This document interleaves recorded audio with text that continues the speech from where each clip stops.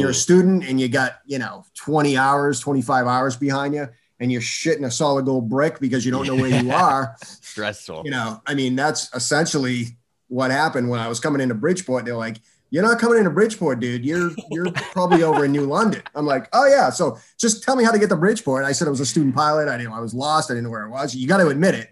You don't want to admit it. At that point, the pride has to go out the window, or you're gonna be in bigger trouble. I landed in Bridgeport, and got a Coke and went to the bathroom and said, "Man, I'll come home now."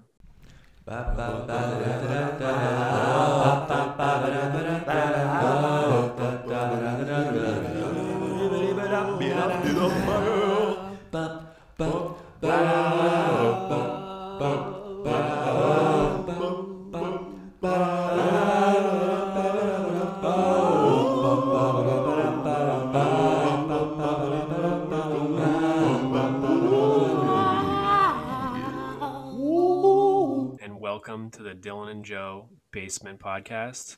We're your hosts, Dylan and Joe, off of the Atlantic coast. I'm about 220 miles away from where our subject takes place today, the corner.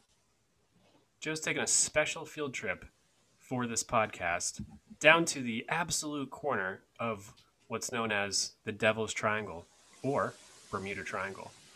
That's absolutely right. Today we're talking about the Bermuda Triangle, that section of the Atlantic Ocean that has mysteriously claimed so many ships and planes, and not just claimed them, but have left them gone without a trace, almost as if they vanished off the face of the earth. And it's led people to speculate many things about the triangle and what is it about? Is it actually doing this and making people disappeared? Is it just an awful weather phenomenon that happens there? And unlike a lot of other disappearing ships and planes around the world, the explanations aren't nearly as vivid as those. A lot of times we don't really know what happens. And today we're going to go into a couple of those cases and try to figure out what is the Bermuda Triangle, what's actually going on there. Yeah, so about the Bermuda Triangle, we've got an area that runs from Bermuda down to Puerto Rico and over to the west to right about Miami. Right, that makes that triangle shape. A triangle that's about 500. It's really speculation, depending on what you read. Mm-hmm. But the surface area of that, let's just say the area of that triangle is about 500,000 miles. Yeah, I found a couple of different variations of it, but that seems to be the most consistent one. Some people imagine it's larger than it is, but not a whole lot of people think it's smaller than that. I think that's the most common one. 500,000 square miles of open ocean. Open ocean where there's been... let's just say thousands of lives lost. And absolutely. It actually isn't that big compared to the rest of the ocean. True. As far as the actual disappeared ships and planes go, I found the closest estimate people can find is about 50 ships and 20 planes that have completely disappeared. That's not counting the thousands of shipwrecks and plane crashes that have been well documented going down. A lot of times, we'll find out as we talk about it, people just don't know what happened to these people, unlike most naval disasters where, unfortunately, because of the way communication works, we have a very detailed picture of what actually happened. For these cases, the Bermuda Triangle, we really don't. It's about trying to piece together what happened and speculation afterwards with what possibly could have occurred, but ultimately, it's just an educated guess for the most of them. Yeah, and like Joe said, I mean, it's really important to emphasize that a handful of these things are literally fell off the face of the earth. There are no traces of them. Not a trace. Not a trace. Some of them there are. As mentioned, there are some that there were they were just crashed and burned, basically, and there was evidence or shipwrecks or debris or something like that. But there is a good chunk of them that are just completely still not found for over 100 years, if not more. Absolutely.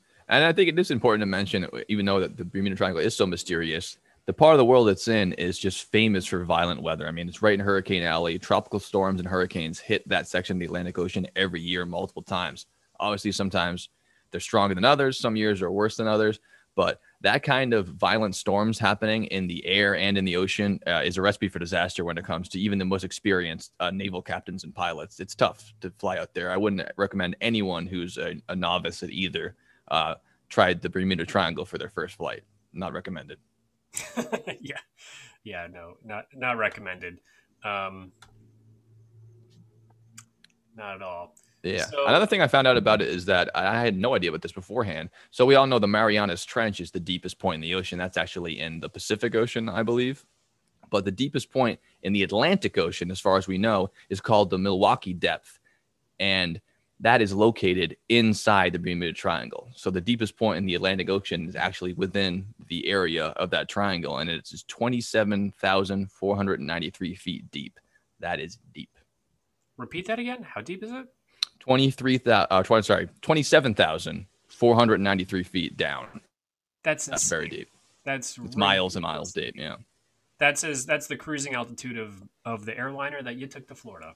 Holy shit. So that's the perfect way to picture it. So how high up you were, that's how far down that particular part of the ocean goes, which I think is an interesting fact, Bermuda Triangle, and might lead to why some of these things are never found again, because getting down there is near impossible. As we know, the Marianas Trench is one of the least explored places on the entire planet. And I imagine the Milwaukee Depth would be pretty high up on the list of unknowns as far as that goes. Yeah, Very difficult to look in there. That's insane. So there's that. This is another weird thing there is that there's, evidence of lost civilizations, like speculating, that could cause a lot of problems, like the Bimini Road, which is in, I believe that's in Bahamas. Oh, Maybe. the whole thing I is don't know. that I haven't heard of it. yeah, Bimini Road looks like a paved road of gigantic blocks the size of the pyramid blocks. Damn. That Are they as big as the ones in Gigantia, or they couldn't be? Those are huge. They're pretty big, man. I gotta look it up, but they look very man-made, and it's like a road made of stone under the ocean. Wow, cool. under the sea, as they say. Under the sea. That is very odd. Yeah, so we've got some famous examples that we want to do some storytelling for you guys. Yeah. Of missing. Let's look at the actual stories that have led to this, reputation the Bermuda Triangle has. It's not just one or two cases; it's a bunch of them. And we picked out a couple of them that are the more famous ones to highlight what is the Bermuda Triangle. Yeah, so we've got missing ships, missing planes, and then one land incidents. That's really funny. Yeah. Bermuda Triangle, it makes people disappear. Bermuda Triangle, don't go too near.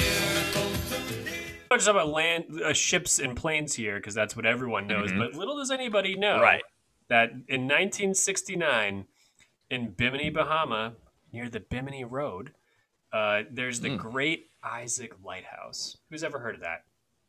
Not me. Not Isaac. There was once upon a time in 1969, two lighthouse keepers, just like in the movie The Lighthouse. Very similar type of people. The weather's a little bit nicer, I'd imagine, most of the year, though. You don't have to wear a wool coat for half the year when you're in the Bahama Lighthouse.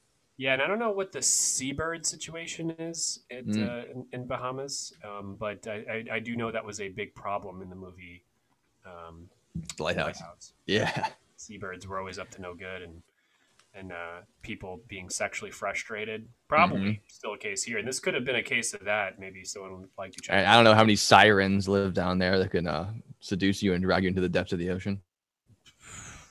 I don't know, but I can't say a siren would nightmare. get me in the ocean. If you're imagine being stuck on a boat for years or months or whatever it is, and then there's all this rock full of attractive women. If I don't have a Madame de Voyage, you better believe I'm diving in with those mermaids. I'd be like, yeah, all right. They have beautiful voices, so they're like singing to you, and they're just on this rock calling your name. I'd be like, it's a no-brainer. You gotta go. Let me just park this thing. Yeah, let me just, I'll be careful. I have to check it out though. I'd be stupid not to. Park this thing real quick. Get the old boat out there. I'll be right over there. Yeah, we'll be right back. I wouldn't die. It's fine.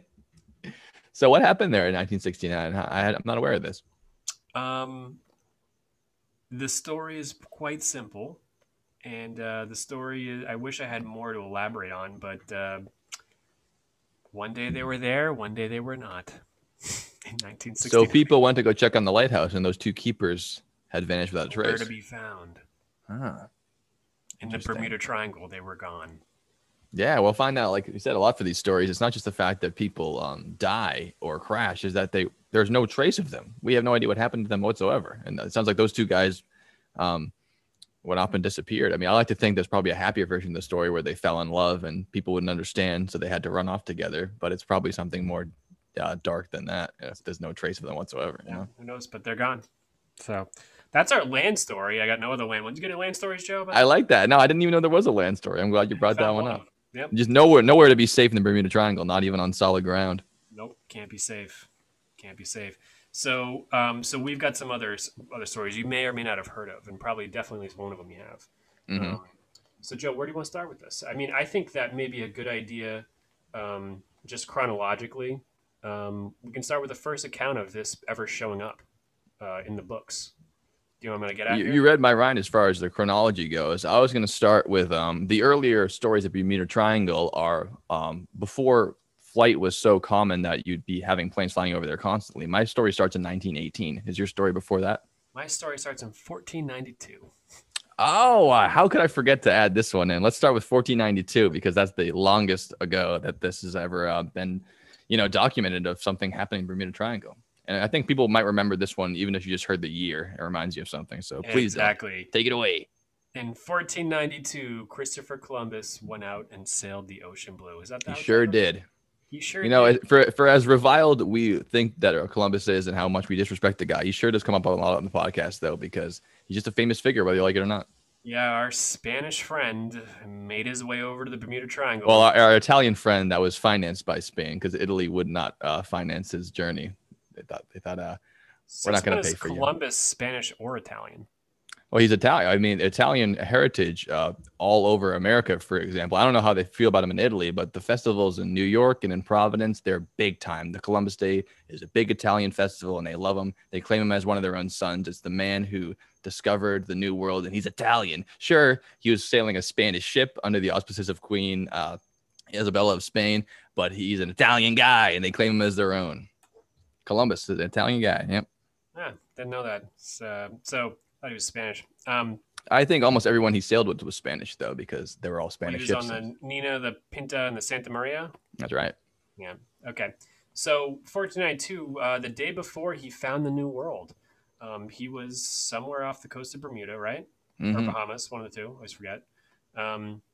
I would imagine it'd be more the Bahamas because I think he ended up in the Caribbean. Yeah, so you'd think it's out. more south. I'm not quite sure, but I think that's what it was.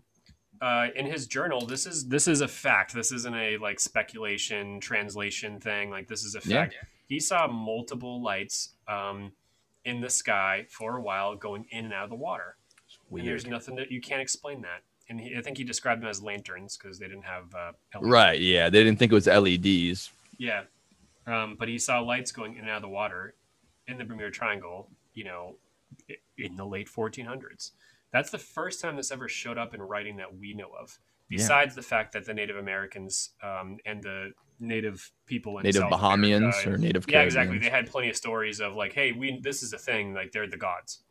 As always, they're the gods. But that's been a thing for a while. But overall, in modern history, as far as America goes, Christopher Columbus, first dude to break the fucking seal of this one. Pop that puppy wide open, didn't he? And the floodgates did open after that because we have so many tales of it happening. Like I said, we're just highlighting a couple of them that are the more famous ones. But if you look up a list of incidents in the Bermuda Triangle, it's you scroll for an hour. I mean, it's just so many situations of happening. And those are just the ones, like you said, that are unexplained. If you go on just the registered shipwrecks or plane crashes, the list gets longer and longer. So it gets ridiculous. Yeah, exactly. You can go, Google what you want right now and see what comes up, and you'll get about 1,000 different, or actually less. But if you actually pull up shipwreck maps, it's exactly wild. Right. Yeah. All the way to U-boats sinking American vessels in the Bermuda Triangle, like everything, you name it. Crazy stories about that we're not going to into, but there's it's a wild place to try. Wild story of a U-boat sinking a ship within visual distance of Miami Beach. I mean, like that's crazy. Oh yeah, it's insane. And everyone on Miami is just trying to have a beer, and they're like, "That's a U-boat actually shooting upon an American vessel," and they heard it, saw the whole thing. Way too close for comfort at that point. Way too close for comfort when the Germans are actually in visual distance. But just that whole part of the ocean has a lot more sunken ships than you can Google. So I was going to start off with one of the earliest ones that's documented after Columbus, and when the country of the United States has already been established for some time. And my story starts in 1918. Let it rip. I know where you're going. Yes, please. This is the disappearance of the ship, the USS Cyclops, which is a fucking badass name for a ship. I really like it. God damn, I wish I was on the USS Cyclops. Oh, I wish it was on it before this Last particular name. incident. Yep. Yeah. Real cool. So we're going back to March 4th, 1918. And the USS Cyclops was a part of the United States Navy, but it wasn't a battleship. It was actually a cargo ship. So they would ship out large amounts of materials, and it was stationed down in the Bermuda Triangle before people really called it that. So it was carrying a load of manganese ore, which is a pretty rare metal to be using around. You can use it for all different kinds of substances. And the last we know, it had contact and let the folks on the land know that they had one engine running. So they already had a kind of hobbled ship, and they had it full up with manganese. And it was a crew of 309 men on board, 309 Navy men. And on that day, March 4th, it could have happened after it, or it could happen on that day. But March 4th is the last known contact we ever had with those people. And the ship, like we said, disappeared with no trace. There was no shipwreck. There was no bodies found. There was no debris. None of that manganese ore was ever found again. And that ship disappeared without a trace, making it the largest loss of life in any U.S. naval event in history outside of combat. So anytime that someone was actually not engaged in a naval warfare, they never lost this many people before. They gone without a trace. 309 souls just gone. We have no idea where they are to this day. And that's one of the earliest recorded in modern history events of the Bermuda Triangle claiming lives. And that is just such a massive ship to go missing with so many people on board. You'd think that some kind of evidence or scraps behind would come up, or someone would, be left behind. But no, the whole ship with the cargo and all 309 men gone out of trace. Or even to this day, people are scanning the ocean like crazy now because they can finally have the technology to find Right, them. now we can look down there. Right? Nothing's shown up about the Cyclops. We're still waiting on it. Yeah. And I thought an interesting tag on that story was that it also had two sister ships. A lot of the times when they commission a ship, they'll commission ships that are built very similarly. They call them sister ships. The two sister ships did not have as cool a name as the Cyclops. They were called the Proteus and the Nereus, which I guess they're probably also Greek names, but Cyclops is the coolest one. And they were, like I said, they were also cargo ships, and they lasted much longer after 1918. But during World War II, both of those ships also went missing in the Bermuda Triangle, and we still don't have any evidence of what happened. No shipwrecks as far as we know. But it's weirdly enough that not only the ship, the Cyclops, but years later, both of his sister ships went missing in the same section of the world, doing the same job, hauling a bunch of metal around the Caribbean Sea into the Bermuda Triangle in the Atlantic. Just pretty wild stuff that would happen multiple times to the same kind of ship. Yeah, that's crazy. I didn't know that it had sister ships. I just read about the Cyclops. Yeah. We got a weird one. Mm-hmm. This is it's similar to my lighthouse story. It's also similar to... let's go back and forth. Yeah, the Ellen Austin story. I like this one a lot. This one is not have such a crazy name. I do have another crazy name one, but this one's pretty fun too. Before we get into the heavyweight title of the Bermuda Triangle stories, we got a couple of interesting Undisputed ones that champ. I think maybe you guys haven't heard of. And if you listen to the pod in the shower, on the toilet, in the car, at work, sleeping, whatever it is, these are just fun bedtime stories. Let's hear it. Once upon a time, in 1872, on the 4th of December, there was a ship called the Mary Celeste that had nobody on it. And it didn't not have nobody on it when it left port. So this is possibly, in my mind, one of the most mysterious stories of shipwrecks ever, and it obviously happens in Bermuda Triangle. Mm-hmm. So there was a ship discovered on the 4th of December in 1872 with everything right in place. Everything, like food hot type of story, cigarettes still lit. No way. Wow. Yeah. And everything was in place except the people. The whole crew was gone. There lies the problem, right? If everything was fine, they'd still be smoking those cigarettes. But where are all the crew? That's the Right? what's going on here? Exactly. It was found straight on the sea, days after it started its journey from New York to Italy. So there were 7 crew members, along with Captain Benjamin Briggs. Ooh, his that's wife, a good fucking sea captain name. It's like you're born to be a sea captain. Captain Briggs, his wife, and their Put him in the brig. So says Captain Briggs. Exactly. His wife and their 2-year-old daughter. Oh, that's This sad. vessel was loaded with raw alcohol, whatever that means. Have you ever had raw alcohol? I don't think so. Alcohol I'd have to imagine. raw, Yeah, nice uncut. raw alcohol. Yeah, I'd imagine that'd be like grain alcohol or moonshine or something. I don't know. I think moonshine's the best example of what I think raw alcohol is. Like, Yeah, probably. just grains that are fermented into pure, clear alcohol. Yeah. Yep. So, so when passing a British ship, before this all happened, when passing a British ship called the De Gracia, it found Mary Celeste under partial sail in the Atlantic, off of the Azores. So it's weird because this is a Bermuda Triangle story, Mm-hmm. but It's happening over in Europe almost. yeah, exactly. So, and it was mentioned in the top Bermuda Triangle stories because it is related. So don't get confused. Well, it is worth mentioning that a lot of people consider the Bermuda Triangle, like we said, a lot larger than it is, and some people actually expand it out to its point, traveling almost across the Atlantic Ocean. So it gets more narrower as it goes. But like we said, most accounts will have it be 500,000 square miles, but we have ones that go up to 2-3 million square miles if you believe that that's larger than that, which that might be one of those cases there where people think the triangle doesn't end at Bermuda. It goes along the Atlantic Ocean along the same thing. So maybe that's what it is. Yeah, it's kind of where we're going here. So, and a part of the reason that might be is the fact that magnetic north increases 35 miles every year. Every year. That is an important Magnetic part north of goes a little bit like navigating. west or northeast or whatever it is. And it's not in Russia yet, but it eventually will be in the next couple of years. Yeah, it's heading south. It changes every year. 35 miles. That's no joke. That's huge. Yeah, so they found, this British ship found the Mary Celeste under partial sail, not no sail, not full sail, just right, half sail. Nobody on it, and the lifeboat was also missing. Interesting. It was also found that 9 of the barrels of the cargo were empty, and there was a sword on deck. No trace of the people were ever found, or the lifeboat or anything.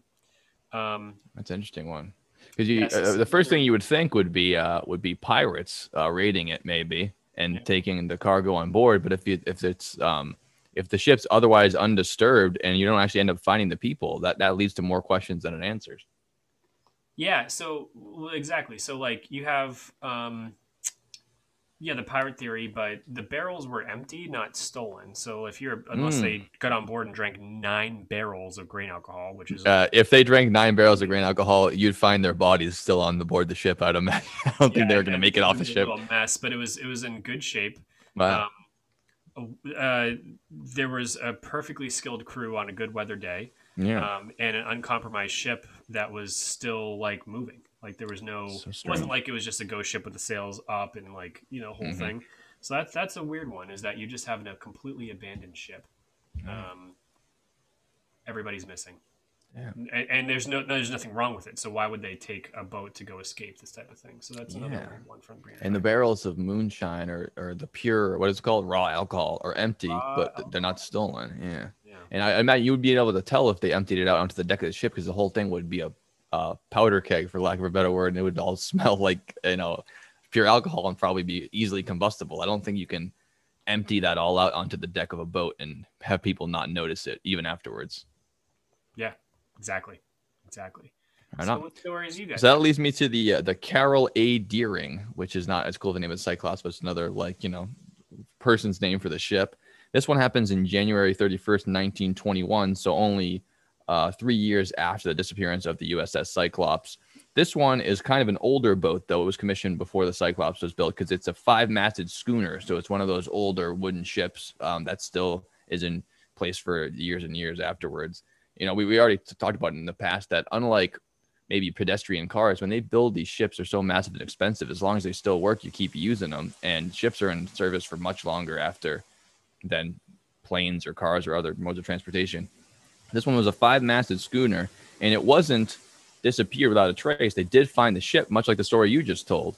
They found it run aground, and much like the story you just told as well, no trace of anyone on board, no structural damage to the sails of the ship besides the fact that it had run aground, and they couldn't find what happened to anyone on board the ship or any trace of where they might have gone or why they were running aground in the first place. So you'd imagine there'd be more evidence there, but they found the ship totally intact, run aground, not a soul on board, and no one knows what happened to any of them.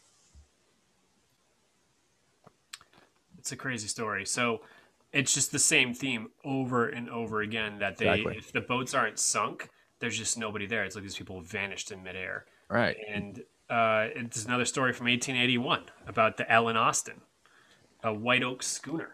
Another schooner.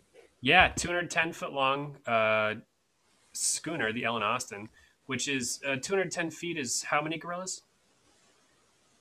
How many gorillas long is 210? Well, so it would be about 20 gorillas to 100 feet. So it'd be about 40 gorillas and maybe a spider monkey. Well, let's just say gorillas are 10 feet tall. They're not. They're not. We found out they're gorillas, less right? than 6 feet tall. They're 5 foot and change. Shit, really? So if we even round it up to 6 feet, that would be around 35 to 40 gorillas long. That's how big the ship is. Yeah. Big ship, man. 35 gorillas long. Mm-hmm. From toe to head. Toe to head. They don't have tails, so I couldn't say toe to tail. Wow, that's crazy. So that was a similar thing. What would happen to that ship? Yeah, dude. These stories are all the same, and I got one more after this too. Oh, right on. Ellen Austin, another boring ass name that's not the Cyclops, but yeah, they seem like women's names. Everybody for my next story, because it does have a cool name. Mm-hmm. So, and I hope that you have the same one. I hope you found it, Joe. No. Oh. I don't have any more. I don't have any cool names left. I got a cool name one after this, which is why you shouldn't name your boat this name, but we'll get there. All right. Well, we're hopping the timeline between back and forth, but I'll be able to put the dates up so people can keep track of it. A little bit, yeah, but it's just how. But it doesn't matter because, like you said, it's the same theme. This just keeps happening over and over and over again, and it happened 100 years earlier and 100 years after. It's wild shit. Yeah. The next one I have is Oh, hang on, I'm still there. Hang on. Oh, I'm sorry about that. Go ahead. Oh, yeah, no, it's all good. So 1881. 50 gorillas long. Ellen Austin. Oh, right. Yeah, we're at 50 gorillas long. Going from New York to London. Okay. Decided to stumble upon a derelict within the Bermuda Triangle for some reason. What does that mean? Derelict ship? No. She stumbled upon a derelict near the Bermuda Triangle. I would usually picture a derelict means someone who's like a homeless person back in the day. It's like they're street people. They live outside. Like, oh, look at this derelict. He's up to no good. He's a ruffian. He's a hoodlum. He really doesn't have any place to call home. And that can also be used for things like ships, where the derelict ship would be like a ship that was abandoned and had no one running it and nowhere to be. Maybe the story, I misread the story. Maybe that Ellen Austin found a derelict ship. Okay. So the derelict ship wasn't actually the Ellen Austin. They're the ones who came upon it. That makes sense. Based off of what I'm reading right now, it seems to not make any sense, but I think that's what I thought. The Ellen Austin was the ship that they found that was missing. I think that Ellen Austin found a ship. So, so here's the story. So let's just say that this boat stumbled upon a derelict ship near the Bermuda Triangle. Everything seemed fine with the schooner, because it sounds like they're both schooners. That's why I got confused, because like the Ellen Austin is definitely an oak schooner, and they also found another schooner. Drifting just north of the Sargasso Sea. Everything was cool, but there was a missing crew. So Captain Baker of the Ellen Austin asked to observe the derelict for 2 days, just to make sure that this isn't some sort of pirate trap or something. Right. You think it maybe it's like a bait ship. Basically, Captain Baker found this like abandoned boat in the middle of the ocean, and his first thought was, all right, this is a trap. Let's not go up to this boat.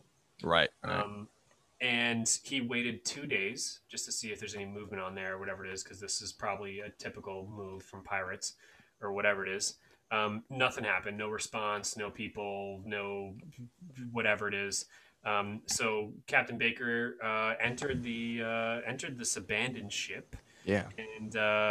and he found this ship well packed, stopped to the brigs, with all sorts of things, and just Damn. absolutely no crew at all.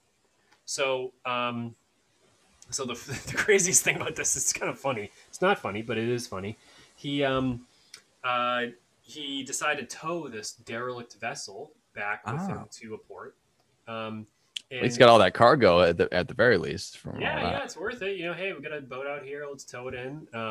And he placed like half of his crew on the ship, and they were like prized, good folks, good crew. So they set sail together, and after 2 days of sail on calm water, the boat separated path, and then the boat vanished again. No. Oh, it almost made it back out. It almost made it back with the legit crew on there that he Yeah. He knew that crew personally, and then they go missing too. You got to be kidding me. Yeah. God damn. So it looks like so then it vanished, and they kind of spotted again. They caught back up with it, and they went back, and they eventually got up to it, kind of attached themselves to it, and Captain Baker went on there, and his crew was gone, completely gone. Crew's gone. Wow. Nobody's on board again, and he's like, "What in the fuck is the deal with this thing?" That's crazy. Here I am thinking the stories they found in the derelict ship, but then the disappearance happens once again. Yes, the people disappeared again. What the hell? Same thing. It's the same story. Originally, they find a boat that has nobody on it, and then he puts his own crew on there and says, "Hey, you guys are skilled. Right. Let's bring this bitch back." And Exactly. And they're gone again. So and there's no chance of unraveling the story. No. How weird is that? You find a boat, you put people on it, and then those people all go missing. Sounds like a cursed ship to me. Cursed ghost vessel. You shouldn't have taken it. Should have left it be. I think so too. You can say that now, hindsight being 2020, but I would have tried to do the same thing. Let's take this thing back to port. Free cargo. Not a pirate trap. Let's take it. Yep, exactly. So I got one more story about boats. Okay. So, my next one is about the first ship that we have on this list. That is, I think, no, besides the first one you said, but it's just a passenger, a civilian ship. It's not a large ship, and it's not like a cargo vessel for the Navy. It's just actually a personal pleasure yacht. And this one takes place in December 28th, 1948. Bring it on. What do we got? We got a pleasure yacht in 1948, right after the war. People had money. They were just trying to. Oh no, I'm mistaken. This one takes place in September 26, 1955. So this is a while after World War II. No, but we got money. We got money. We got money. We got money. Yeah. So yeah, this one's in 1955 rather, and it's called the Connemara 4. So I'd have to imagine it's probably Connemara, all one word. And you have to imagine there was probably 3 Connemaras before this one, but I don't know if they ever deserved the fate that this one had. So this one, like I said, it was a personal yacht. So the crew is a very small crew, only about a handful of people on board, and someone who's probably very wealthy. I didn't get the person's name in particular. But this yacht was found adrift in the Bermuda Triangle. So much like the schooner you're talking about, it's floating away. No particular damage to the ship, but there's no one on board. And when it set sail, obviously it had a fully stacked crew and the captain on board. But when they found it, no crew to be had. People investigated the ship, and the only thing they could think beforehand is that there was a hurricane called Hurricane Ione had happened 1 week prior. But that happened a week ago, and they found the ship a week later. Like I said, sailing with no crew, just drifting off on its own. And they speculated that perhaps the crew had died during the hurricane, but if that was the case, you would think the ship would go down with them. It's almost like it swept all the people off the deck and they went and drowned at the Davy Jones locker. But they really still don't know to this day the cause of the disappearance of the people. They did find the ship in sailing condition, sailing perfectly well on its own, floating in the Bermuda Triangle, no one on board. And it was just a personal yacht. That's crazy. It's just so weird. I mean, like, what's the deal with this? People don't just several people just go flying off boats. It's just, of course. And of course, I mean, now we're much better at, understanding forensic science and trying to figure out working back from, Z to A and figuring out what happened there. But as you get more and more towards the modern times, it just seems stranger and stranger that they couldn't find one trace or one idea of what could have happened. almost like they up and popped off the face of the earth. Like you said, they up and vanished. Often vanished. So I got a story. It's kind of one. I got a one upper on this one. Blaze. We've got a priest. A priest. Oh, let me get my priest costume. We'll be right back. Yeah. All right, we're waiting for Joe to get his priest costume on. I didn't bring it to Florida with me. We've got a priest on a boat called the Witchcraft. The I'm not kidding. This is a true story. Witchcraft and a priest on board. Yeah. It sounds like some real life irony. Dan Burak, famous captain of the 23-foot boat called the Witchcraft, brings his friend Father Patrick Hogan for a ride to go look at Christmas. That's a priest name if I ever heard one. Father Patrick Hogan. So December 22nd, 1967, Yeah. Captain Dan Burak, a.k.a. just a guy with a boat, no one's special, has a 23-foot, a.k.a. 3 to 4 gorillas long luxury yacht, and he says to his buddy Father Patrick Horgan, let's go look at the famous Christmas lights off the coast of Miami on my boat at night. A little pleasure cruise, some sightseeing. Pleasure cruise to go look at Christmas lights with your friend the priest off the coast of Miami. Sounds romantic. Romantic day. I hope everything went well for them. All is good. All is great until the Coast Guard received a call from the captain saying that, hey, it's Captain Dan Burak. We hit something, but it's fine. It's not a big deal. Like, it's literally nothing. We're fine. Yeah, like, it's just letting you know we hit something, but so far, like, no water, no damage, like, pretty low key. We don't know what we hit, but it's all good. But I think I might need help being towed to shore, something like that. Sure. So Just, you can't be too safe kind of thing. Yeah, exactly. So the Coast Guard made it to his location in 19 minutes, and nothing was there. And that's 19 minutes? You couldn't get there much faster than that. That's pretty fast. Yeah. I mean, call 911 to your house, and 19 minutes is a good time. Yeah, you hope that it's that quick for sure. Yeah. So the area with the location was completely deserted. No signs of shit. Nothing stranded. Nothing there previously. No floating debris. No nothing. Yeah. And specifically, the type of boat that they had was virtually unsinkable. Really? Based off of the way that it was designed, and like a billion different life-saving devices, life jackets, lifeboats, flares, distress signals, etc. No trace. Nothing was used. The ship was gone. They searched hundreds of square miles of the ocean over the next few days. Nothing came up. Nothing's been found ever to this day. Ship's gone. Priest is gone. Guy's gone. The Witchcraft is no more. 19-minute notice for the Coast Guard to get there. They got there in 19 minutes. Nothing. That's such a fast response time. And that really is a common theme to these disappearances, which is that the last known contact is usually something that's so mundane and everything's all well and good. It's not that they're distressed, SOS, shooting flares up and throwing out the life vests. It really is just we're all good, just letting you know where we are. And then next minute they come by and no trace of them. It's so odd. Nothing. So that's what I got for boats. For sure. I have two more on my list. And the first one I want to talk about before we get into the heavy hitter is the first plane I'm talking about. And that's the one that actually happened in December 28th, 1948. So it's previous to the last one, but it's the first plane. And this plane's a Douglas DC-3. And it's flight number NC16002. And wouldn't you know it, doesn't go well for them in the same version. So on December 28th, 1948, it disappeared on a flight from Puerto Rico to Miami. So they're really just threading the needle of the Bermuda Triangle there, going from Puerto Rico, one point of the triangle, to Miami, which is basically the other point on the lower end. 20 minutes. And again, no distress radio calls. The flight left on time. They didn't have any inclement weather that they would particularly be nervous about or be shooting back and forth transmissions. And wouldn't you know it, 32 people on board and the plane, like we said, vanished. They have no trace of the plane going down, no distress signals, no evidence of any people dead in the ocean, and they just gone without a trace. They actually sent out this civil aeronautics board to investigate it, because when a flight like that goes down, you have to try to figure out what happened and, determine why the accident happened, make sure it doesn't happen again. When they went out there, like you said, they looked high and low all over the ocean. They tried to track the flight path or its projected flight path, and they found no trace of it, and they could find no cause for the disappearance whatsoever. Another question mark.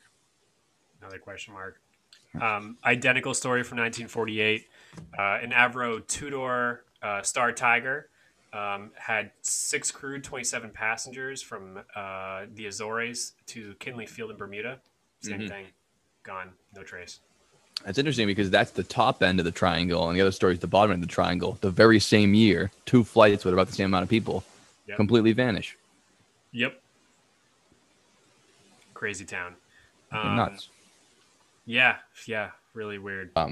Actually, in August 28th, 1963, so it's more modern than the other one. So at this point, we have very sophisticated, not as opposed to today. Compared to today, our technology is amazing. But 63 versus 1918 with the USS Cyclops, I mean, we got, advanced radar, radio signaling. We have all kinds of devices that can orient where you are.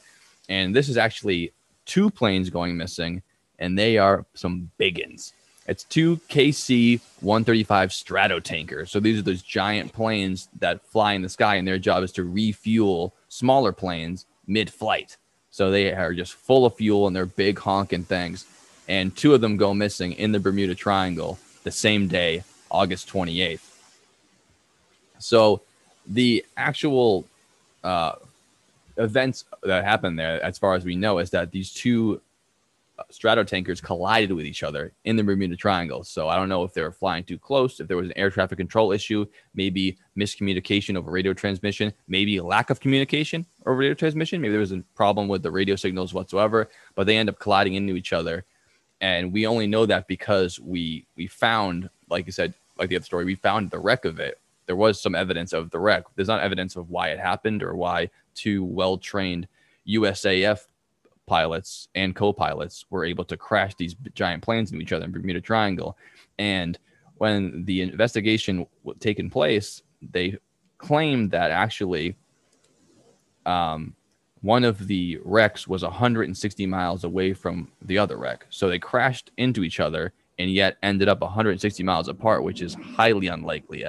You can drift a plane and glide it for a pretty long time with no gas, even if you have one engine. But if you crash it into another plane that big, you're not going to end up probably 160 miles away, maybe over the course of weeks at a time. And the way that the tides are drifting, I don't really know enough about that to know that, but it does seem pretty odd that would happen. Now, the official United States Air Force reports that have been declassified do state that the second crash site was actually misidentified, and it was really just a mass of seaweed and driftwood. And the people who had originally investigated thought that was the second crash site, but they're mistaken. But I don't know, man. That seems like a weird thing to mix up, especially if your job is to go look at it. And I'm not saying that the U.S. Air Force is trying to make it seem less, or crazy or unexplained or whatever. But it does seem odd to me that they would say, "Oh no, that was just driftwood. It wasn't a KC-135 Stratotanker." I mean, you really couldn't mix the 2 up if they are being honest about that, because I had to look up how big it was because of our gorilla thing. I'm glad you brought it up. How many gorillas? So this thing is a fucking beast. A fully fueled up, meaning carrying fuel, KC-135 Stratotanker is 98,470 pounds. So that's even bigger than the planes we've talked about, the C-5 Galaxy on this podcast. And this thing weighs, I would say a ton, but it weighs multiple tons, nearly 100,000 pounds. It's wild. And it has a length of 136 feet, so that's not quite as big as those schooners, but that's pretty big for an airplane flying around in the sky. So 2 of those hit each other and go missing in the Bermuda Triangle. Rather, they crash land in there, and then maybe they were separated by miles. We don't really know. But if you did want to buy one of those things, I also looked up how much they cost, and it's only going to cost you a cool $35 to $39 million, depending on what year and what model you get. So pretty expensive accident. 2 of those $39 million planes go crashing in the ocean because they collide with each other. That's a strange accident, and definitely a fuck up if there wasn't something more to the story. Yeah, that's insane. And two things: if you want to go see a KC-135, the New Hampshire Air National Guard is the East Coast, Northern East Coast hub for those guys. So All Peak right. Air Force Base, where our special guest Doug will be telling you about later on. Yeah. We're gonna have a guest up later, So and he's gonna you mention can that. drive up and see KC-135s on the line all day there. Wow. Taking off and landing, pretty sweet. Um, and I mean, the amount of technology and force you have to apply to get something that weighs nearly 100,000 pounds up to that altitude, it just blows my mind how the we can. crazy thing is the dry weight's probably significantly less. Right. Gasoline, let's just compare it to water. Water Mhm. weighs 8 pounds a gallon. And gasoline, these things are holding, thousands of gallons of fuel to Right. Yeah. multiple. Basically, if you ever have a combat situation, those are up in the air always, just like the AWACS and other stuff. So these guys they've got fuel tankers up there, aka the KC-135 for the Air Force, and they're always in range. So they have to have enough gas for themselves, and they're burning. Yes, enough for themselves and to refuel multiple planes. Right. And then have things going. And they refuel everything from stealth bombers to helicopters to literally F-16s to other bombers to other KC-135s, anything you want. Yeah, that's amazing. Those things are crazy. Yeah, so to have a communication error with two of those things hitting each other is just insane. I mean, what the hell? I mean, it's very crazy. Yeah, and they didn't find one of them. Oh no, they found them separately. Well, they found two wrecks, but they apparently either it depends on what side of the story that you ascribe to. One of them would say that they couldn't differentiate that there was actually two planes in the wreck because of how severe the wreckage was. They couldn't say it was two planes, or the case was that they found one plane clearly crashed 160 miles away from the other one, even though they had collided to cause the incident. Weird, very weird. You got to think maybe. I mean, at the very least, maybe there was a malfunction with their compasses or with their equipment. I mean, it would have to be some. I mean, to a degree to crash those two things together, it wasn't just like driving two Mack trucks along the highway and then you blow a tire. I mean, there's so much space, so much communication, and these things are so expensive and so important that I can't imagine them just bumping into each other like that over such a big airspace. But that's the Bermuda Triangle for you. Yeah, it's just too weird. I say Barbados isn't bad. She says I'd love to see Bermuda. And I say, woman, are you mad? Bermuda Triangle, it makes people disappear. Bermuda Triangle, don't go too near. It's December 5th, 1945. We're going back a little bit, 6 months after the war ended. Mm-hmm. And we've got an experienced combat pilot named Charles Carroll Taylor who had 2,500 flying hours, mostly in the Grumman Avenger. Which is the plane that is the star of this tale. The Grumman Avenger. So you guys probably know where we're going with this. If you are anyone who's aviation or anybody who's interested in the paranormal or The Bermuda Triangle. this is Flight 19. Flight 19. 5 Grumman TBM Avengers, and these are. It's funny. I listened to other podcasts, and most of them were wrong about this. It's not a fighter plane. This is a bomber. Yes. Yeah, I knew that, but only because I played Battle Stations Midway, and that's why I know. We fucking played that game. It's not a fighter plane. Midway, the best game ever made.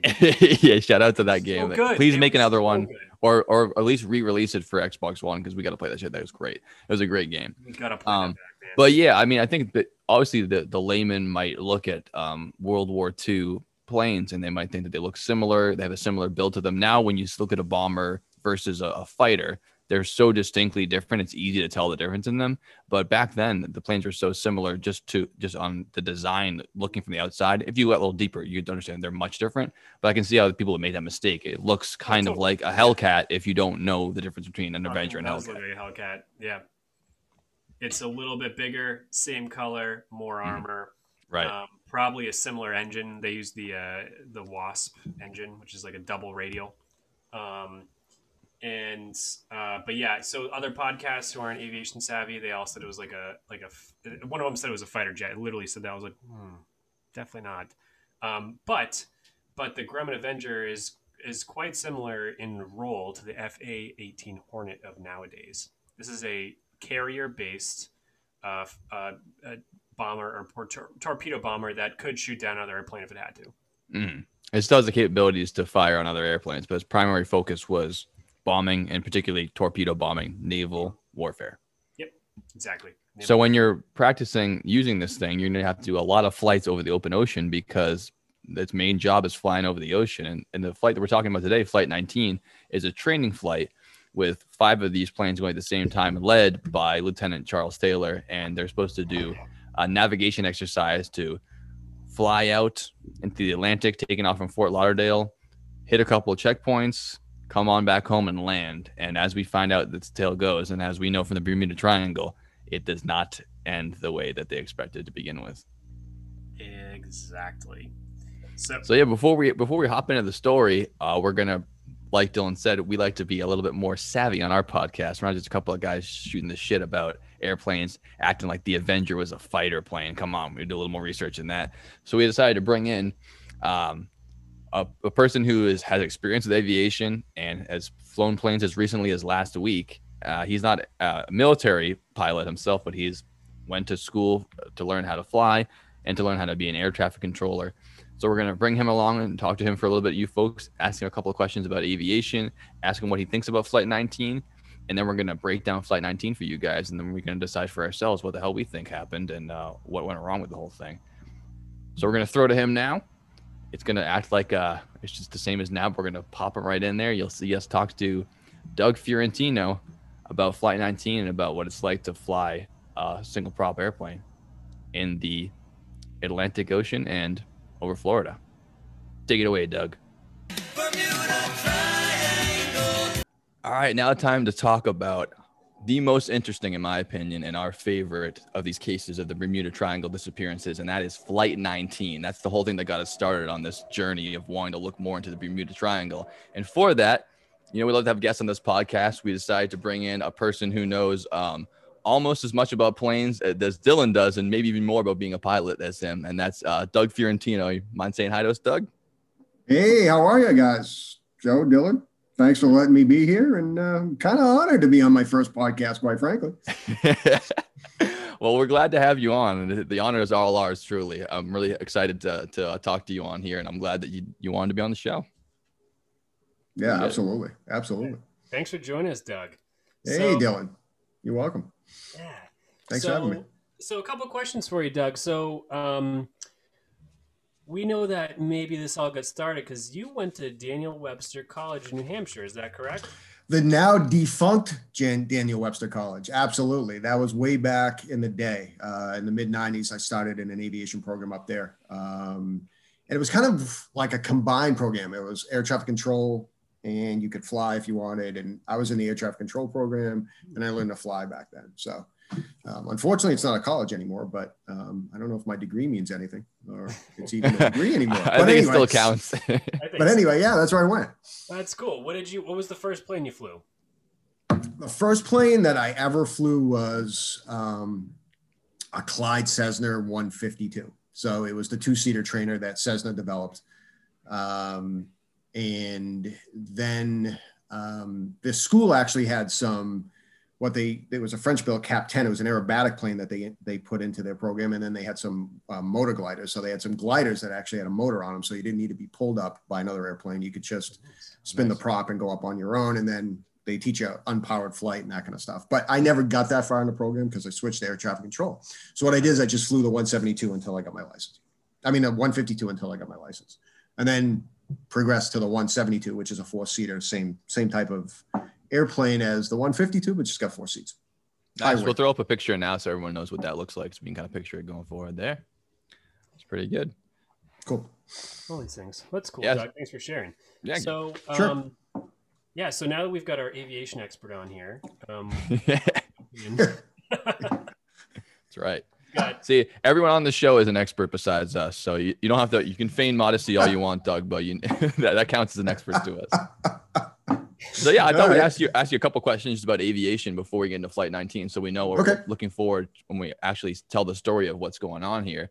So my first one for you is what are some of the reasons why planes end up going down in the first place? Is it mostly pilot error? Is it sometimes malfunction of the plane itself, or what do they teach you that this are the things you should look out for when it comes to being safe up there? Well, some of the stuff that happens that causes plane crashes is one, it is pilot error. It can be a safety issue where you didn't pre-flight the airplane correctly, or there was something wrong with the airplane, you didn't know about it. Mhm. Or there could be a malfunction in, if you're flying under just instrument flying, if there's a malfunction in the instruments, or you get disoriented. How do you say that actually? Yeah, disoriented. Yep.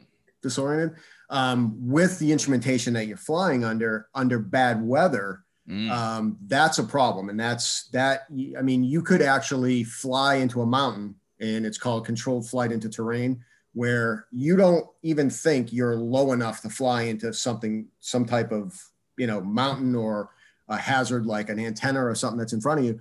And you could actually do that because you're so disoriented. So a lot of times it's a combination of stuff. It's pilot error, it's weather conditions, or it's just the airplane's too complex for you to fly, and you're flying something that you shouldn't be flying.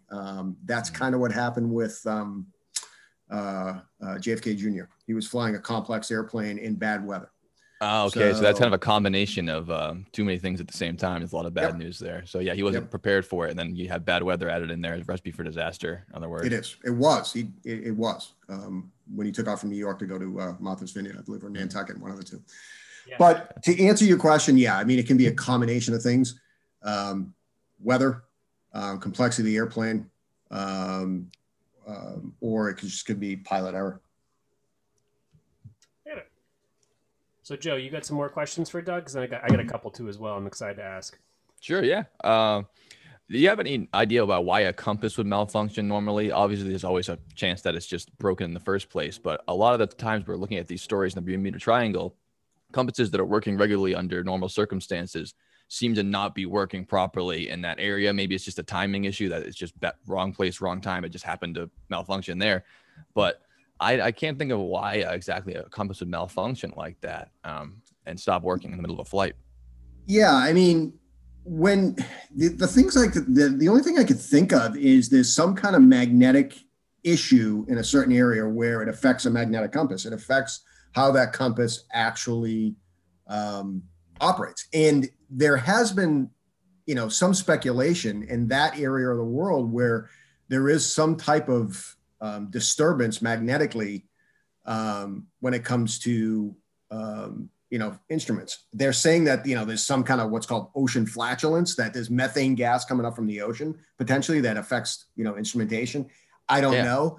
I've never had a compass fail when I was flying. I know that there's been erratic behavior of a compass when I flew once, because depending on where you're turning from the north or the south, the compass either lags or spins ahead of where you actually are. So for instance, it's almost like it's overcompensating. It overcompensates itself. So you got to kind of take that into account if you're using a compass when you're turning from, say, north to south or from south to north. Other than that, I don't really know what the Avenger had as far as instrumentation. But I do know there was redundancy built in, and there was compasses. There was several compasses. They have multiple compasses on board every Avenger. Yeah. So it has to be more than one failing at the same time. Right. For all. And I don't know if they had a what's called a directional gyro or an actual gyroscope that helps you, when you're on the ground, you essentially set that to the compass heading, and it's a gyro and it's a little bit more accurate. So I don't know if they had that, but that's all I can think of, Joe, really. So you're right on topic of like one of my questions. So when you set a heading, because like a big part of the whole story with these guys in Flight 19 is that they go from A to B to C to D to E to F and then back to like Fort Lauderdale, and they set different headings based off of what direction they want to go in, like 050 or all in a 360-degree matter. Is that all magnetic, or is there some other way? Because again, you think the airplane's here and it goes in 360 degrees this way, and you set a heading based off of, north, south, east, and west. That's all magnetic. It's all based on the magnetic compass. So before you take off, you actually set, because I have a directional gyro, I'm going to set my directional gyro that looks like a compass to whatever the magnetic compass heading is on the ground.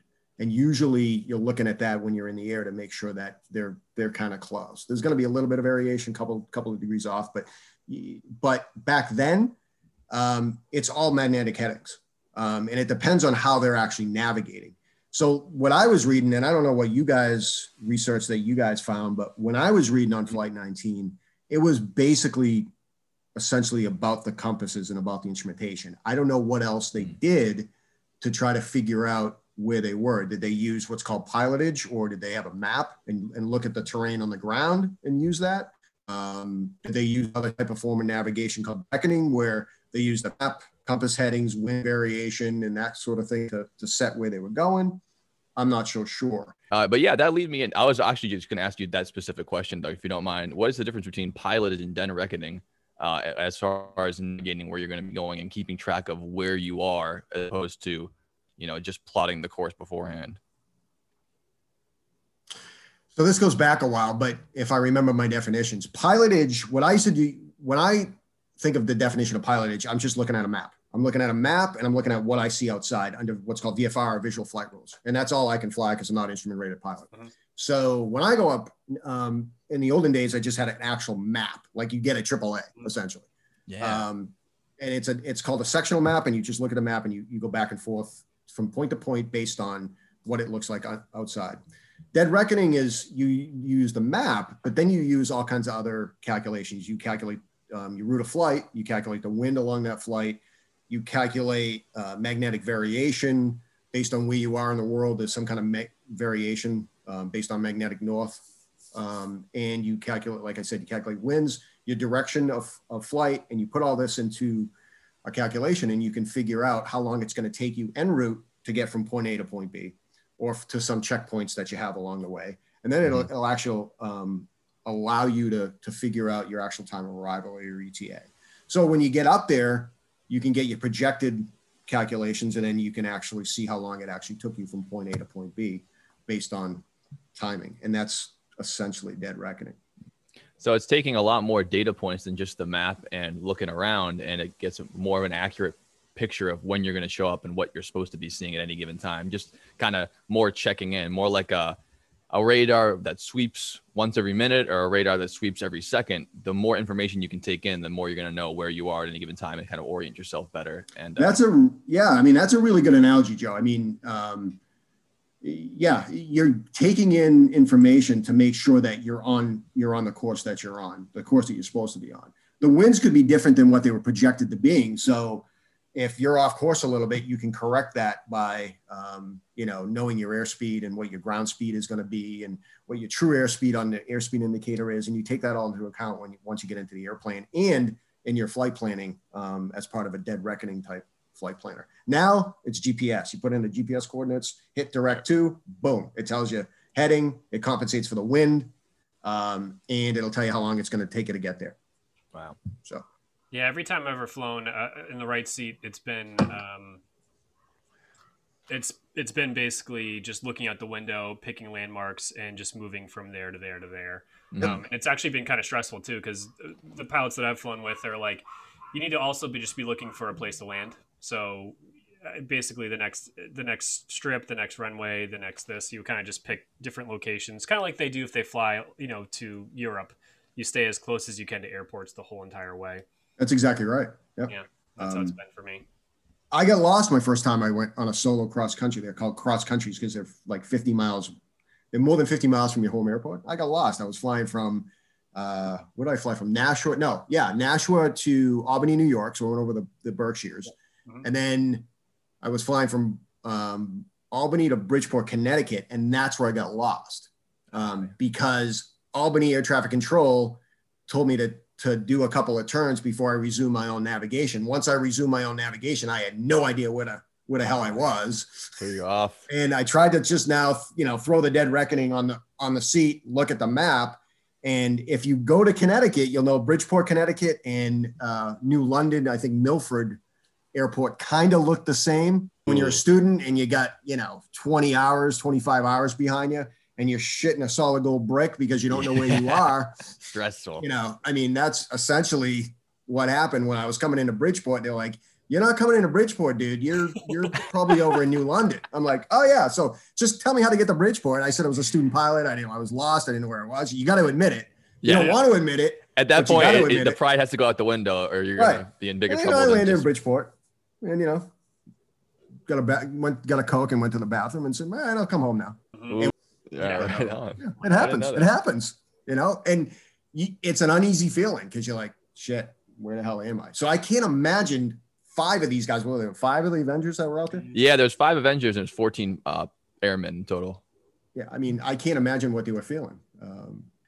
Yeah, it's gonna be something. And before we get on to like kind of the course and the other details, there's one thing that we didn't mention. So, and I want to know if you have this on your airplane or have ever used it before. They mentioned a bunch in the story, something called the YG or IFF, and its purpose is to triangulate. Have you ever seen or used one of those, or what's? Never heard of it. Never seen it. I mean, I feel kind of stupid because I haven't seen it or heard it. But no, I mean, the only navigational tools we had were the VOR, very high omni range radio signals. We had a non-directional beacon, which was like a radio beacon. You could actually tune in to a radio station and that you knew of, and you could kind of like figure out where that sound's coming from because it'll kind of tune into that. Yeah. But other than that, when I started to fly, I mean, unless this terminology has changed and it's actually the same thing, unless this Y, and I forgot what you had said, Dylan. YG or IFF. YG or IFF, if that's something like a rudimentary VOR or a non-directional beacon like an NDB, it could be. I just never heard that terminology. So I also don't know what it is, but all I do know is based off of the story is that it's if you turn it on, it helps other airplanes or air traffic control triangulate your location. So it's probably kind of like what's called the transponder nowadays. An ABS transponder, which now it tells you, I mean, back in my day, it kind of gave you a signal, but now it tells you altitude, it tells you heading, it tells you traffic in the area, all that good stuff, these newfangled transponders. So. Very cool. That's good to know. I only have 2 more questions before sure. We head on. Dylan, do you have any more questions to ask? You mentioned a story about being a little disoriented based off of the way things look up there. Have you ever had what are some other interesting experiences you've had while in the air, whether it be seeing cool aircraft or something you didn't really recognize? Ever seen a UFO? Anything? Yeah.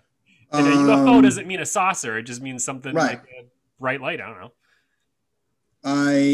When Pease Air Force Base in Portsmouth, New Hampshire was actually active, I was actually cleared when I was doing one of my student cross countries up to Portland, Maine from Nashua, New Hampshire.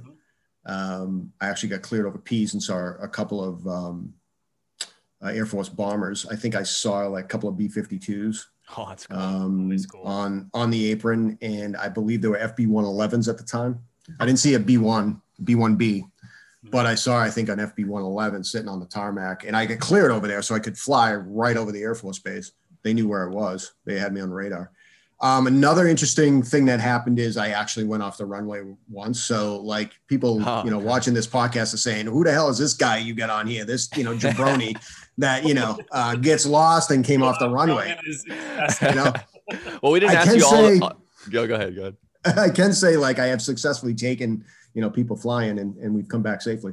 That's what I was going to say. You didn't tell all the boring stories where it was perfectly safe and perfectly decided the whole time. Those aren't make for good stories. So we could tell those all day, I'm sure. But right. Everyone has a couple of mistakes. What are you going to do? It's life. So I was a student pilot up at Daniel Webster, Dylan, and essentially I was almost called a stage check. So we had to do these stage checks in the air to get to the next level. And it was a nasty crosswind. They only had one runway at Borefield, 3214. And coming in, I told the instructor that was testing me, I said, I can't handle this wind. It's too much. Can't handle it. He's like, you got to do it. So I did it, landed one wheel, first and the other wheel second, like you're supposed to in a crosswind, and couldn't handle it. The airplane went off the runway. And luckily I didn't hit a runway lights with one of my main landing gears or the nose wheel. We just went right off the runway. The prop is spinning now on the grass. And I just looked at him and said, I told you I couldn't handle this. And he had to be the embarrassed guy, taking the student. I tell you? Yeah. Everybody knows, right? That, I mean, the campus had 800 kids for goodness sake. And like, everybody knew that there was a plane that went off the runway. So luckily that summer, somebody that was an experienced pilot landed a Warbird gear up and broke the prop. So that's a little bit, more intense than me. So I felt better about myself at that point. But yeah. Oh yeah. Anyway, those are the experiences I've had. No UFOs though. Never saw that. Never saw anything like that. Okay. All right. Those are awesome. Thanks for sharing. Right on. Yeah. Thank you. My last two questions are just, what are some of the issues that pilots experience with a small single prop plane versus something like a commercial jet liner, those jumbo jets? I mean, there must be a difference between flying the two of them. Is it that weather affects them more, that wind affects them more? I know that usually it's a bumpier ride for the smaller plane versus a large plane. Is that the long and short of it? Yeah, that is true, Joe. I mean, that's kind of what I thought off the top of my head right away when you asked the question. It's a bumpier ride because you're at lower altitudes. The jets can fly above the weather. If you can fly the small planes like a Cessna 172 or a Piper Cherokee, a PA-28 or something like that, or any type of small airplane, single engine piston airplane, you can fly in instrument conditions if you're rated to fly and the airplane's rated to fly. But it's harder to do because you're doing it all yourself. And you've got to be ahead of the airplane when you're flying instrument flying. When you're on a big jet, you've got two people, a man or women next to you, and they're sharing the duties. So they're sharing, the flying, they're sharing the communication duties. Whereas you're flying a small plane, you're doing everything yourself. Right. A lot of small planes now have autopilots, where big airplanes, it automatically has an autopilot. And some of the autopilots and some of the big airplane can actually land the airplane itself. They can actually come in 0-0 weather, meaning zero visibility, and zero ceiling, meaning not zero ceiling. You can't see the runway essentially, and the airplane can land itself. So, so small plane can't do that. So those are some of the differences. Wow. Plus, it's easier. They can handle more wind too. Actually, when you land, it's easier to land. Yeah. I mean, the more I guess the best thing you want to do is try to take all the variables out of a flight. And if you can automate the most of the procedures, you have less and less chances for pilot error to happen, or you wouldn't consider a pilot error if you have zero visibility, but the plane can still fly itself either way. That's pretty phenomenal that they can develop. Yeah. I mean, I think of a couple stories. Doug mentioned people just flying into mountains without even knowing, zero visibility. Crazy. And I hiked Camel's Hump Mountain in Vermont, and the whole purpose was to find a crashed B-24 that crashed right after or during the war, after the war. It just because they're flying, B-24. Doug, I think, is that the 2 engine or the 4 engine? I always get the 24 and 25 mixed up. I think that's, now you had to ask that question, didn't you? I think that's a 4 engine. I think. Because one kind of one of them is nimble and fun, and the other one's big, the workhorse. Or hard to, flies like this the whole time. Yep. Dog and the B-24 Marauder and the B-25 Liberator. Yes, I think that's what they are. I don't remember which is which, but it's the 24.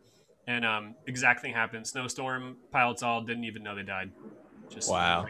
Last thing you thought is that we're just cruising along and the mountain's right in front of you. Yep. Terrifying. Yeah. And so they removed most of the wreckage from there, but one of the wings in the whole entire thing is still there. And it's close to the top, and you pretty much have to walk over it.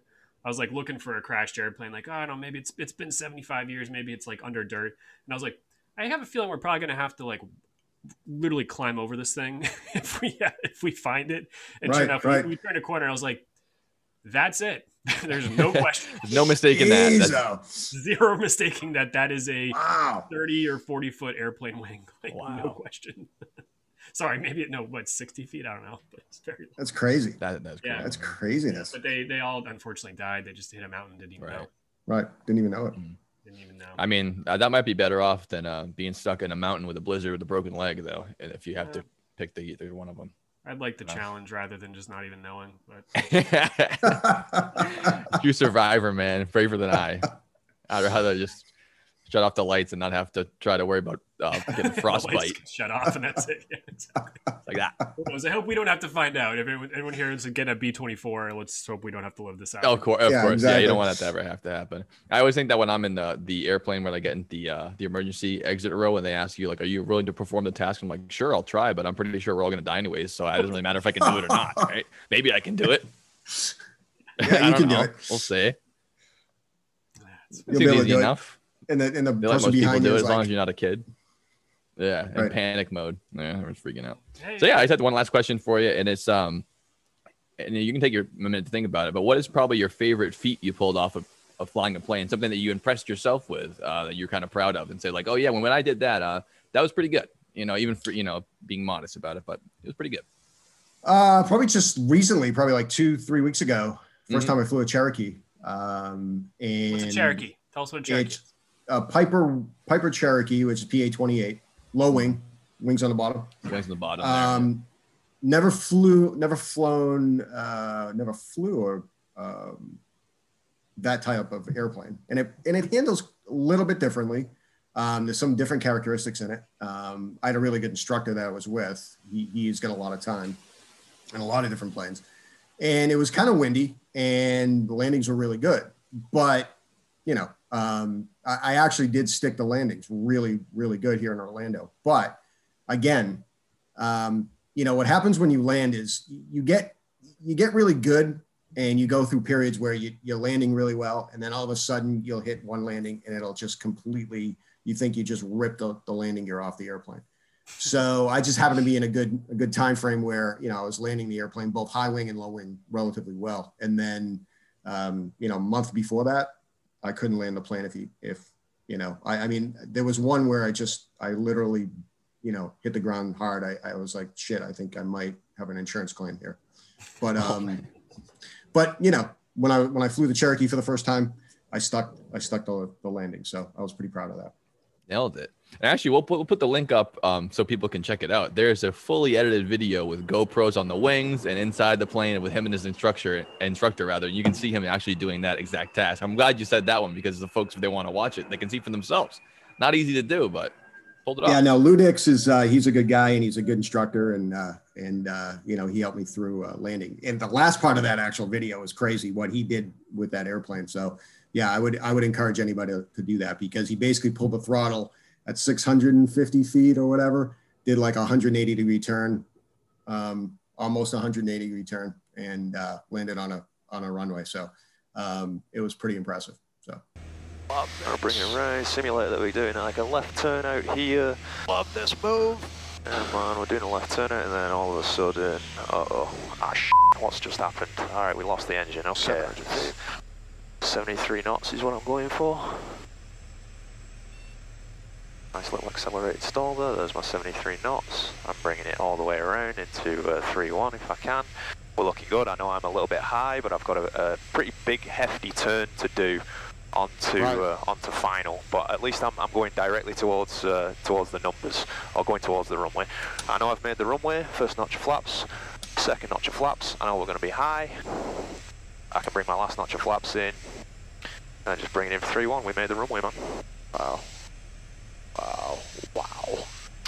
Here it is. Nothing saying that it has to be pretty. Good morning, Orlando. It's just got to be safe. Airspeed's perfect. We're in line for the runway. I'm pleased with that, brother. LA Team 2, we're over. LA Team, I'm happy. LA Team ramp with information. I got no power, just bring it in. It's in center line. Team 2, hold your position. LA Team 2, hold position. Let it settle. There she goes. What a move.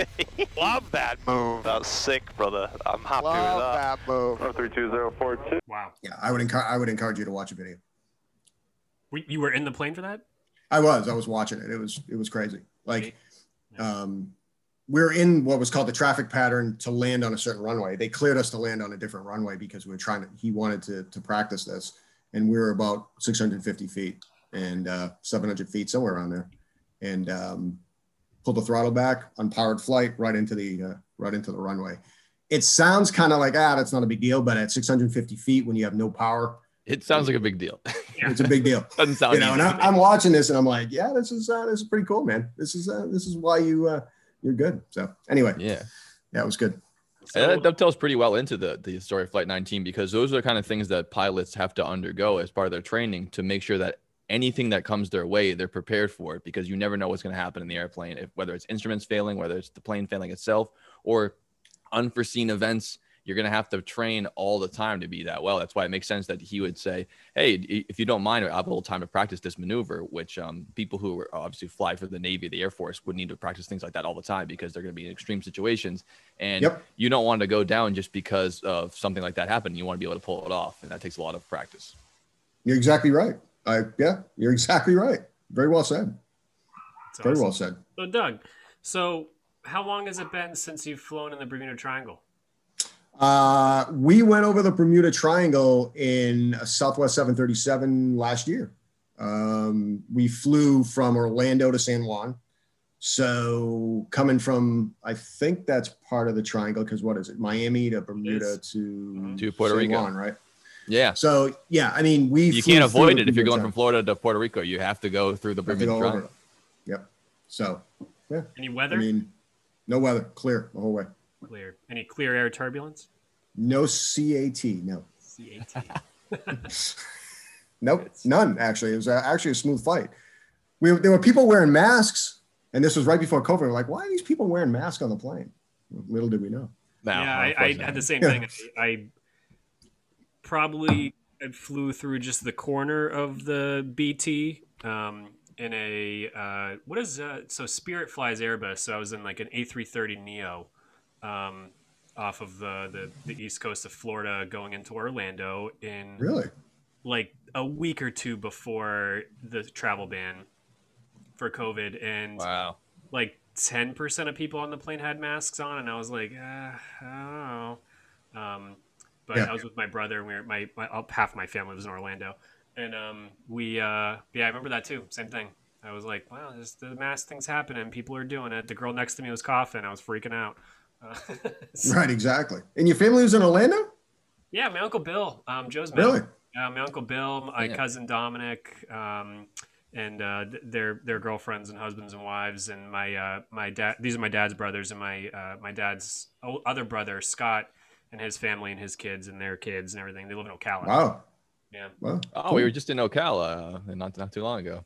Yeah. Not too far Ocala. from My Uncle Scott's been there since like the mid '80s. Wow. Does he have horses? I believe he's retired now, but he's worked on a horse ranch his entire life. Yeah, I mean that's big time up there when it comes to horses. They do a lot of training. Yeah, he was a trainer, and then he kind of did the whole horse thing. Yep. But Cool. yeah, it's a cool place. We were there I was down for a wedding. My cousin they got married in Vegas, and then came and had their thing at my uncle's place in Ocala, and it was a blast. Loved that. Miss Florida. Yeah. Cool. Excellent. Yeah, cousin in Tampa. I forgot about that. It's time for you to come down there at some point, right? It is. Again? It's been a year, and I'm looking forward to it. So Yeah, exactly. I don't blame you. Absolutely. yeah, some of the best food I've ever had in my life, and it was Orlando.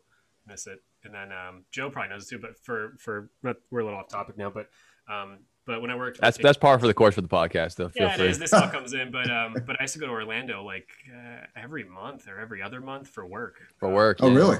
Yeah, I was down at the. Little do they know, there's a IndyCar track in Orlando that IndyCar never got to use, but they built it for like an IndyCar series in the 60s, 70s, or 80s. No kidding. I didn't know Yeah, that. Magic Kingdom parking lot. Look left next time you're there. You're gonna see a speedway you never even knew was there, but it's real. There's an actual No kidding. car track. Yeah, There used to be an airport there. I know that near the Yeah. monorail between Epcot and Magic Kingdom, but I didn't know there was an IndyCar park. Yep. IndyCar track. Wow. yeah. It's a mile oval, and they do Oh, it's too bad Loudon already took the Magic Mile as their name. Obviously, the Magic Kingdom should have my the Magic God. Mile for that. Magic track. Mile, right? Yeah, they should the have that. funniest thing. That is exactly who should have got the Magic Mile. Disney. Absolutely. Yeah. Freaking Disneyland. But yeah, so we got down there for work because we hooked up all they've got actual NASCARs and then like Ferraris and stuff, and I did the communication systems in them, but I used to have to go down there all the time because they never worked. So No fun. kidding. Yeah, it was Cool. cool. Very cool. So I have a lot of time in Orlando. Yeah, it sounds like it. Yeah. So Oh, nice.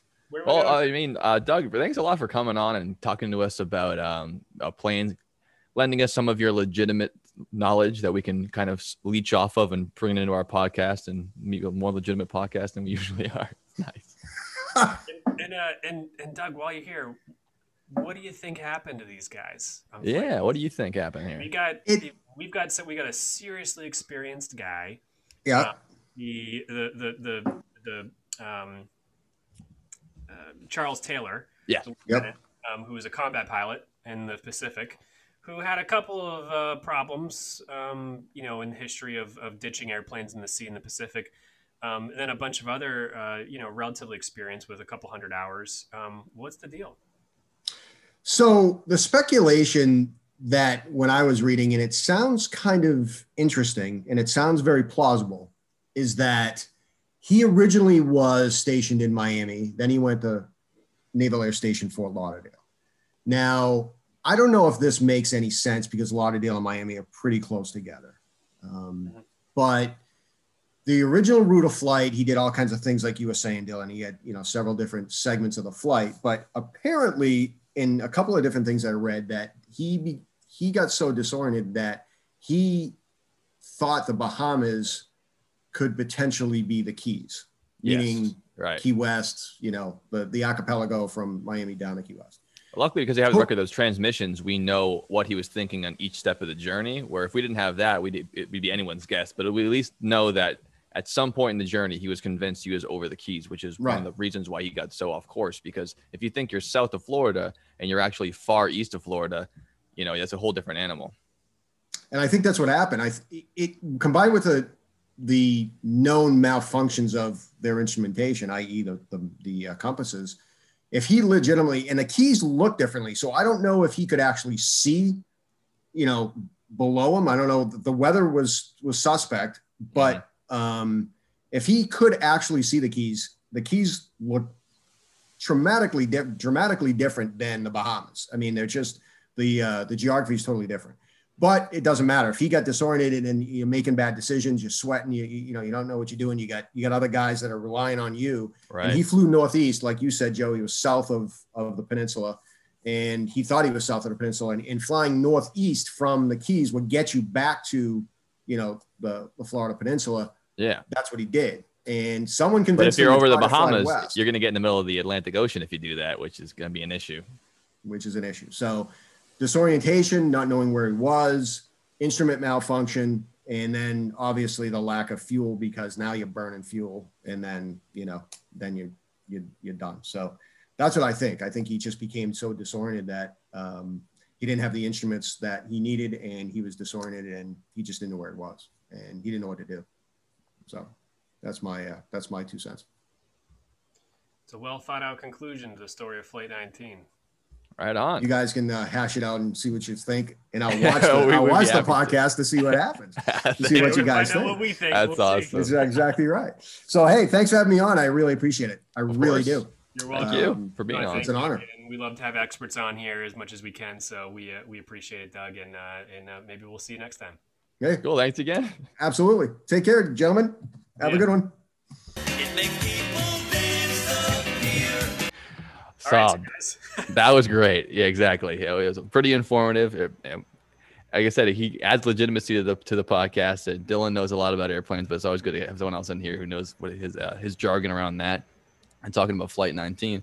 So now I think we'll hop into the nitty gritty, each individual subject of what actually happened on Flight 19, from some soup to nuts, as they say, or from nose to tail, more of a airplane-based metaphor.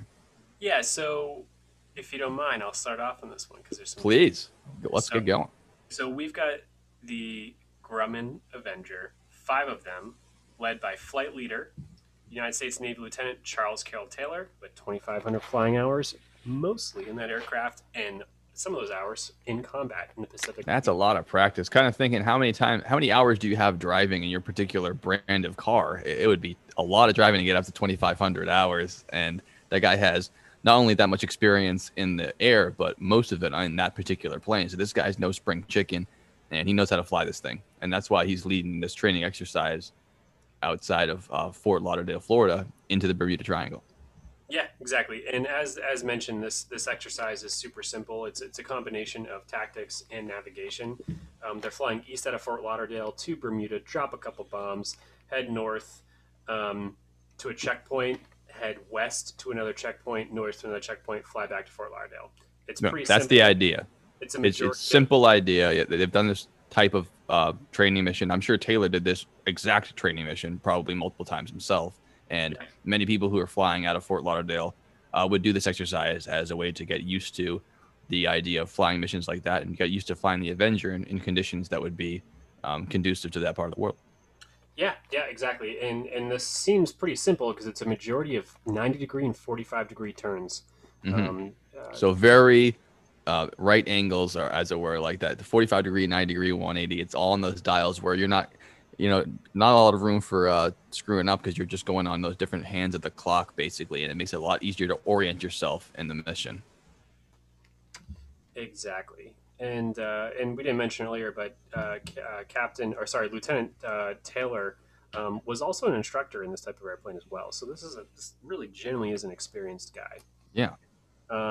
So it starts off training mission mixed with navigation and bombing, and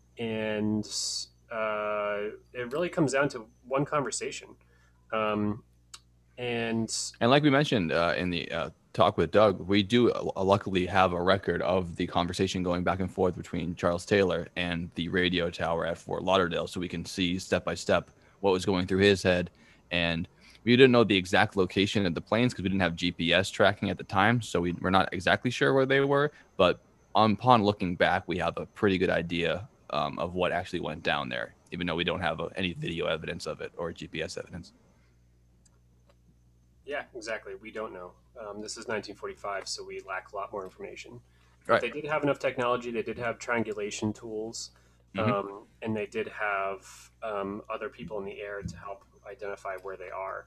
But it starts off with a couple conversations. Again, things should have been routine, but an unidentified crew member asks another crew member and asked another student for his compass reading, and that student, last name was Powers. And just for reference, Powers his name was E.J. Powers, United States Marine Corps, and his gunner, or the guy in the back seat, was Howell Thompson.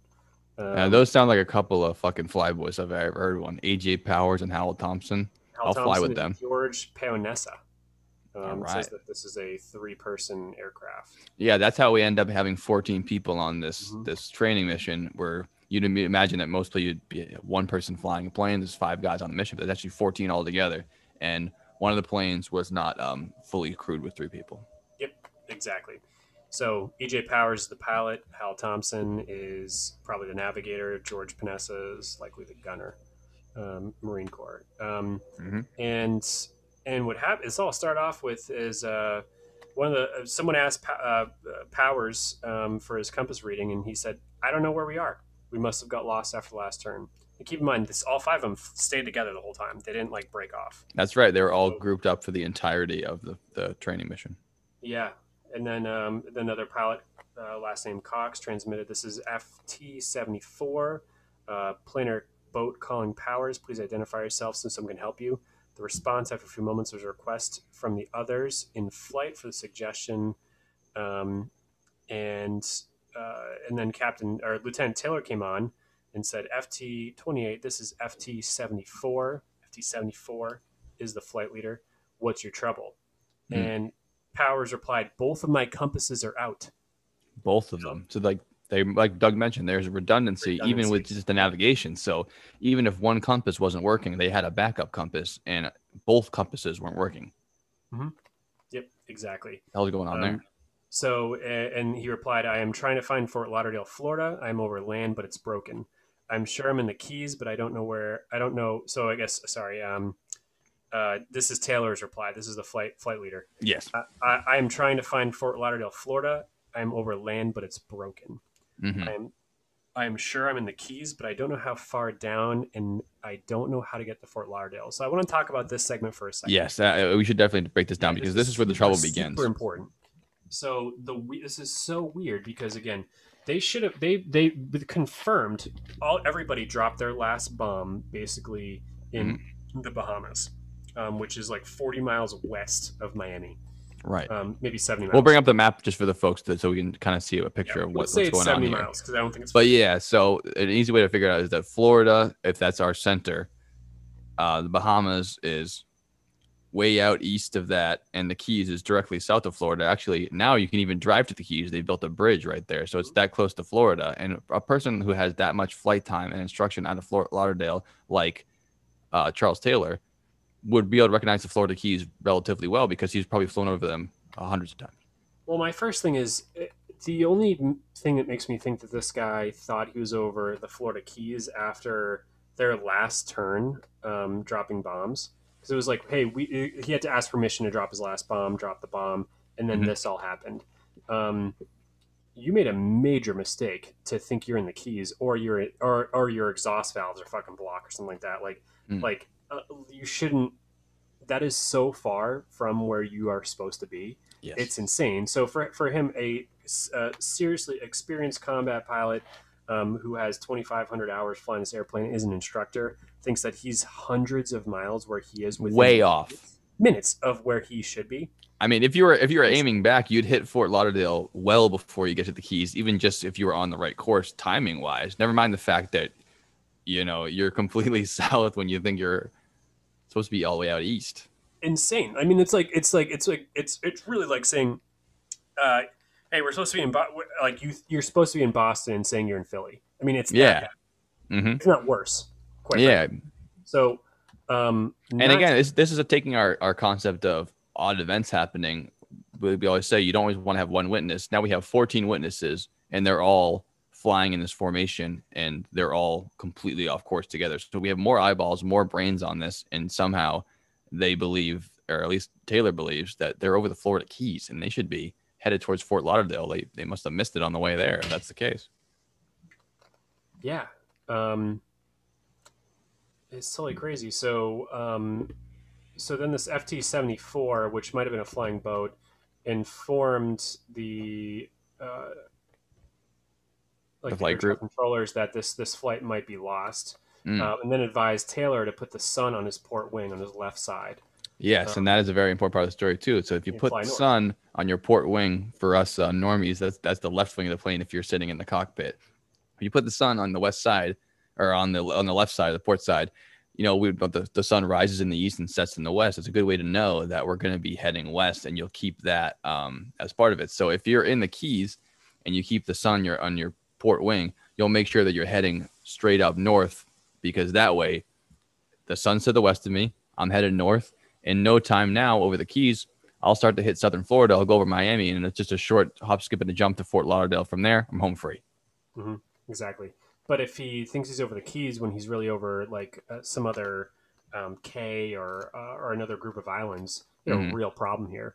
So he might have taken the advice and said, "I'm gonna put the sun on my port wing," when you're north of the Bahamas, not in the Florida Keys. Yeah, and that's what I believe that happened. And looking back now, it seems to be that way, that he was actually over the Bahama Islands. And if you keep the sun on your port wing, if you're in the Bahamas, the only thing you're hit is not going to be Miami. It's going to be more Atlantic Ocean. If you go straight up, you can probably hit part of Nova Scotia, or maybe even the North Pole if you keep heading straight there with enough fuel. So if you're in the Bahamas, you do not want to go north to get home. You want to go far west. And instead, he's headed north. Yep, exactly. And then just to make things worse, the next step is that he took a heading of 030 degrees, which would 360 degrees be north? I mean, at that point, what would 030 be? I'm not sure. I don't understand that. In minutes, it's like 3 minutes past midnight. I think 030 would be. Okay, yeah, so that would be very close to just being. I don't know that. I'm just assuming. Because he wanted to make sure that he's not flying over, basically the Gulf of Mexico. So overall, right, because at that point you don't want to be heading too far west, because then now you're heading over the Gulf instead of. He thinks he's on the west coast of Florida when he's actually in the Bahamas. So he's even now farther than the Keys. He believes that he is like I said, on the Gulf Coast of Florida, which is even farther west, where we think that now, looking back, that he might have been even farther east, never mind over Florida. So this is getting way out of whack at this point. He's heading the totally wrong direction. Really out of whack. But the crew members... Nearly the opposite. The crew members are panicking a little bit. They're telling him to fly east. No one really knows what's going on. Taylor can't switch frequencies. He wants to keep his planes intact. The IFF, which is like a triangulation device, isn't on or isn't working. He was supposed to, he's trying to turn his transmitter for YG, which is that triangulation thing. Yeah.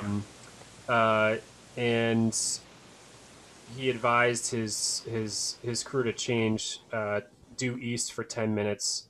And then somebody in the crew said, "Damn it, if we could just fly west, we could get home. Head west, damn it."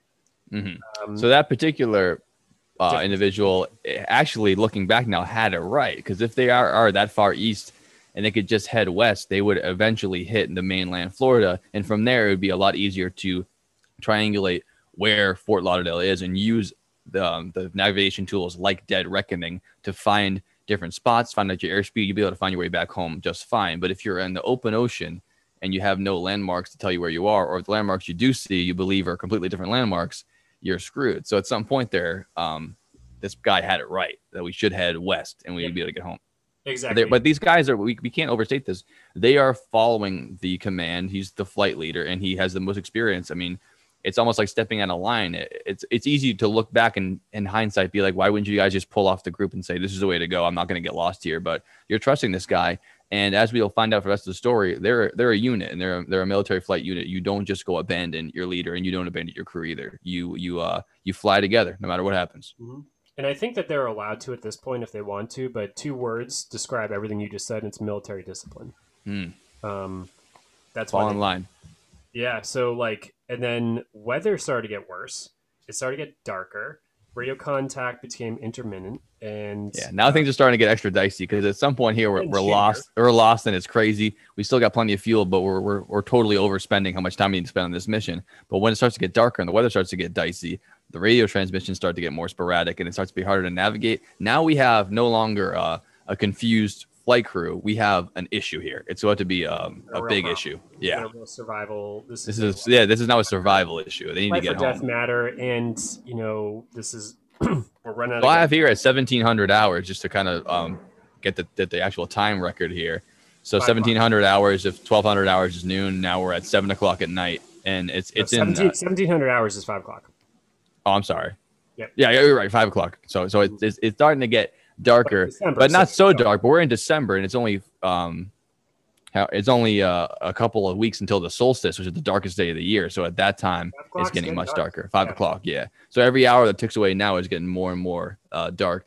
And like I said, they don't have GPS, and it's not like you can shine a flashlight when you're on an airplane. The lights on an airplane are to show other planes where you are, not so you can see better on the land.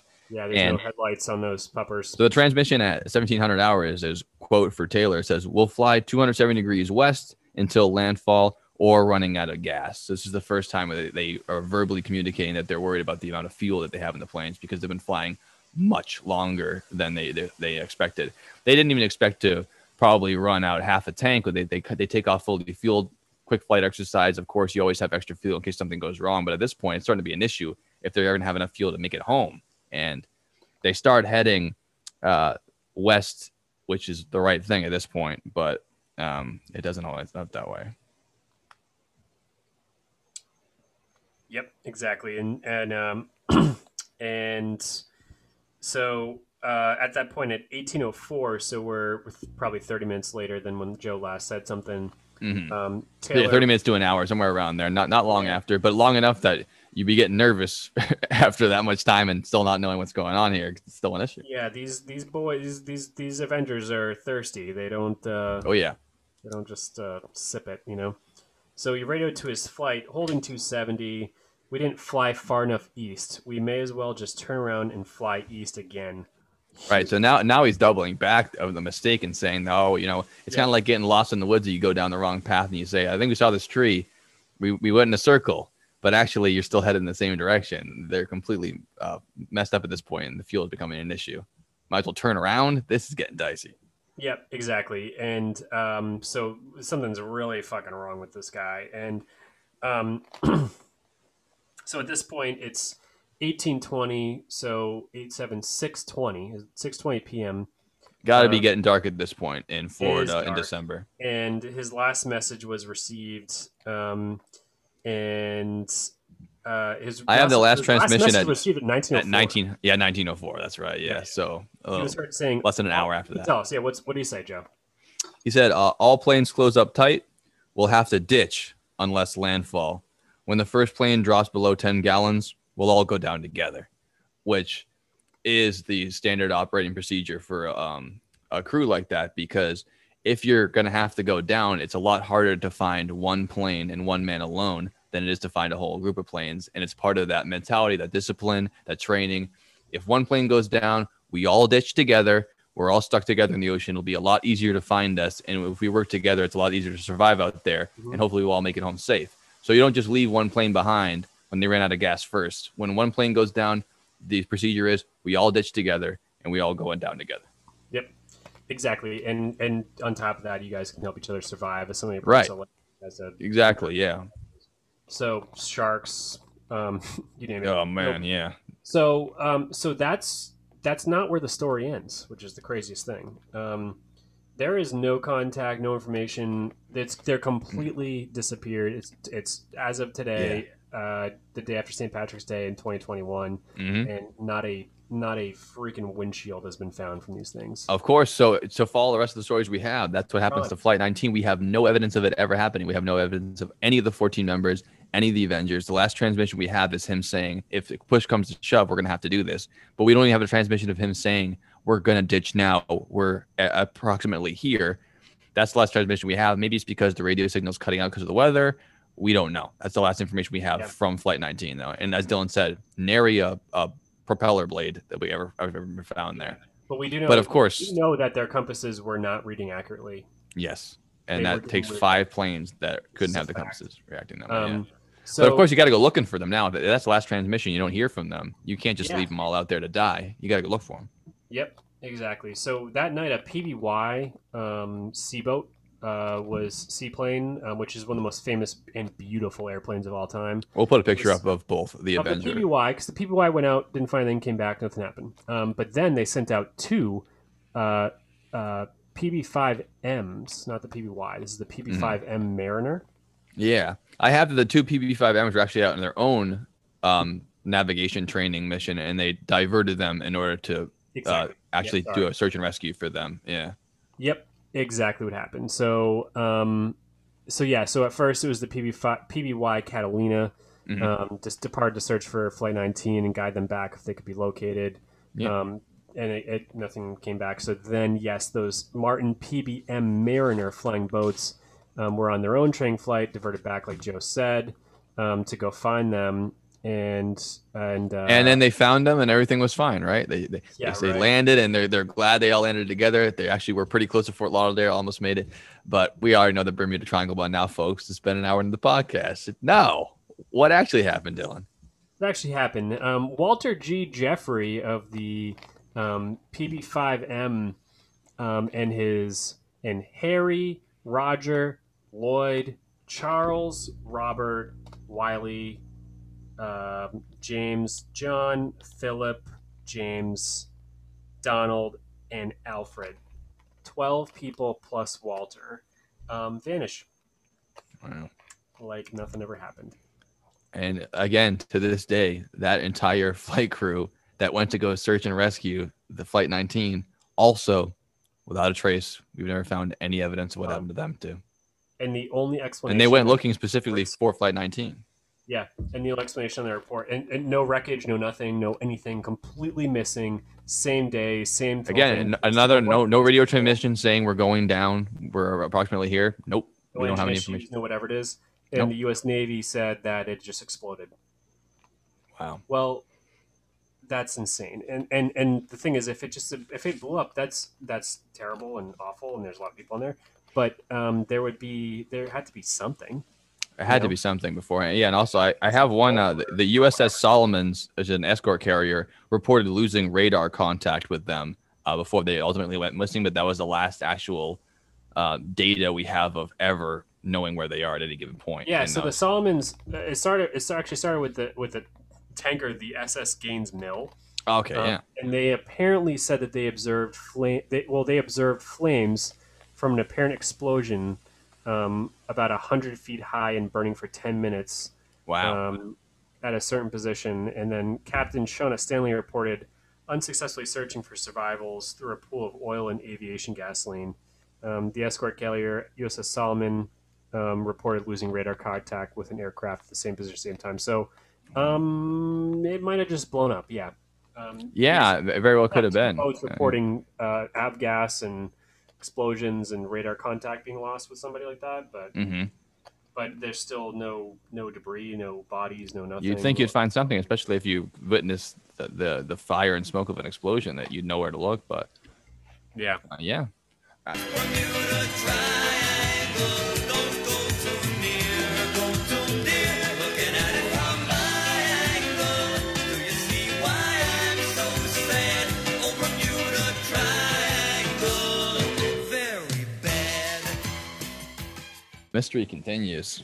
So I think it's time for us to really do the thing we usually do, is trying to parse all this information out and see what we really think of it. And there's a couple explanations of why all these disappearances are happening. Some of them are more grounded in, everyday events that happen, unfortunately, with sailing, using ships and using planes, flying. And some of them are a little bit more odd than that. So we think we should talk about the possible explanations for the disappearances in the Bermuda Triangle.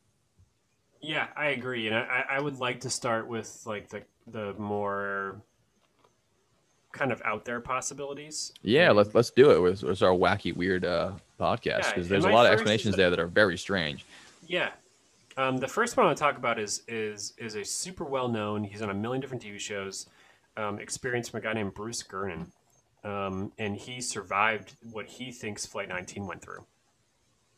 And Bruce Gernon is an instructor. He's a pilot. He's been a pilot for a very, very long time. He has a lot of experience, and was flying a Beechcraft Bonanza. And That sounds like a good time. yeah, it is. And Bonanzas are pretty sweet airplanes. And the reason being is they're just super unique and cool, and they have a V tail. So for a private aircraft, you look at anytime you see one that has a tail like this, instead of so Doug's flying a plane that has a tail like this, and it has a part in the back that moves like this or this, yaw left or right. The Beechcraft Bonanza has it like this, and it has pieces here on the back that do the same. Oh, that's interesting. Yeah, the rudders, I guess. Yeah, the rudders. Yeah, two rudders. There's two of them. Yeah. So it's like an A10 Warthog, only like this. So Yeah, because the A10s go up like this, right? They still move from side to side, but they're not. It's not just the one rudder piece. Yeah, just the back piece, not the whole thing. Just there's like the rudder, which is a quarter of the back of it moves this way. Right, gotcha. So Beechcraft Bonanza. He's flying with his father in 1970, and having a good time, maybe getting some sandwiches or something cool. And this is his theory because he went through it himself. Right. He said an elliptical-shaped cloud started forming ahead of both of them, about 3 miles off of Andros Island. And before he could get out of the cloud, it engulfed the plane, and it created a tunnel around them. So he had this electromagnetic tunnel of clouds. So and zero visibility at that point, I would guess, when you're surrounded like that. Zero visibility, but he could see that he was in a tunnel. It was a tunnel shape of sparking, lightning-y, dark, swirling tunnel that he was. Very strange. Very strange. And they were probably not exactly thrilled at that moment. I'd be shitting my pants. No, he's shitting his pants, and his dials are going wacko. And he started having a feeling of zero gravity, and again, all of his navigational systems started to collapse.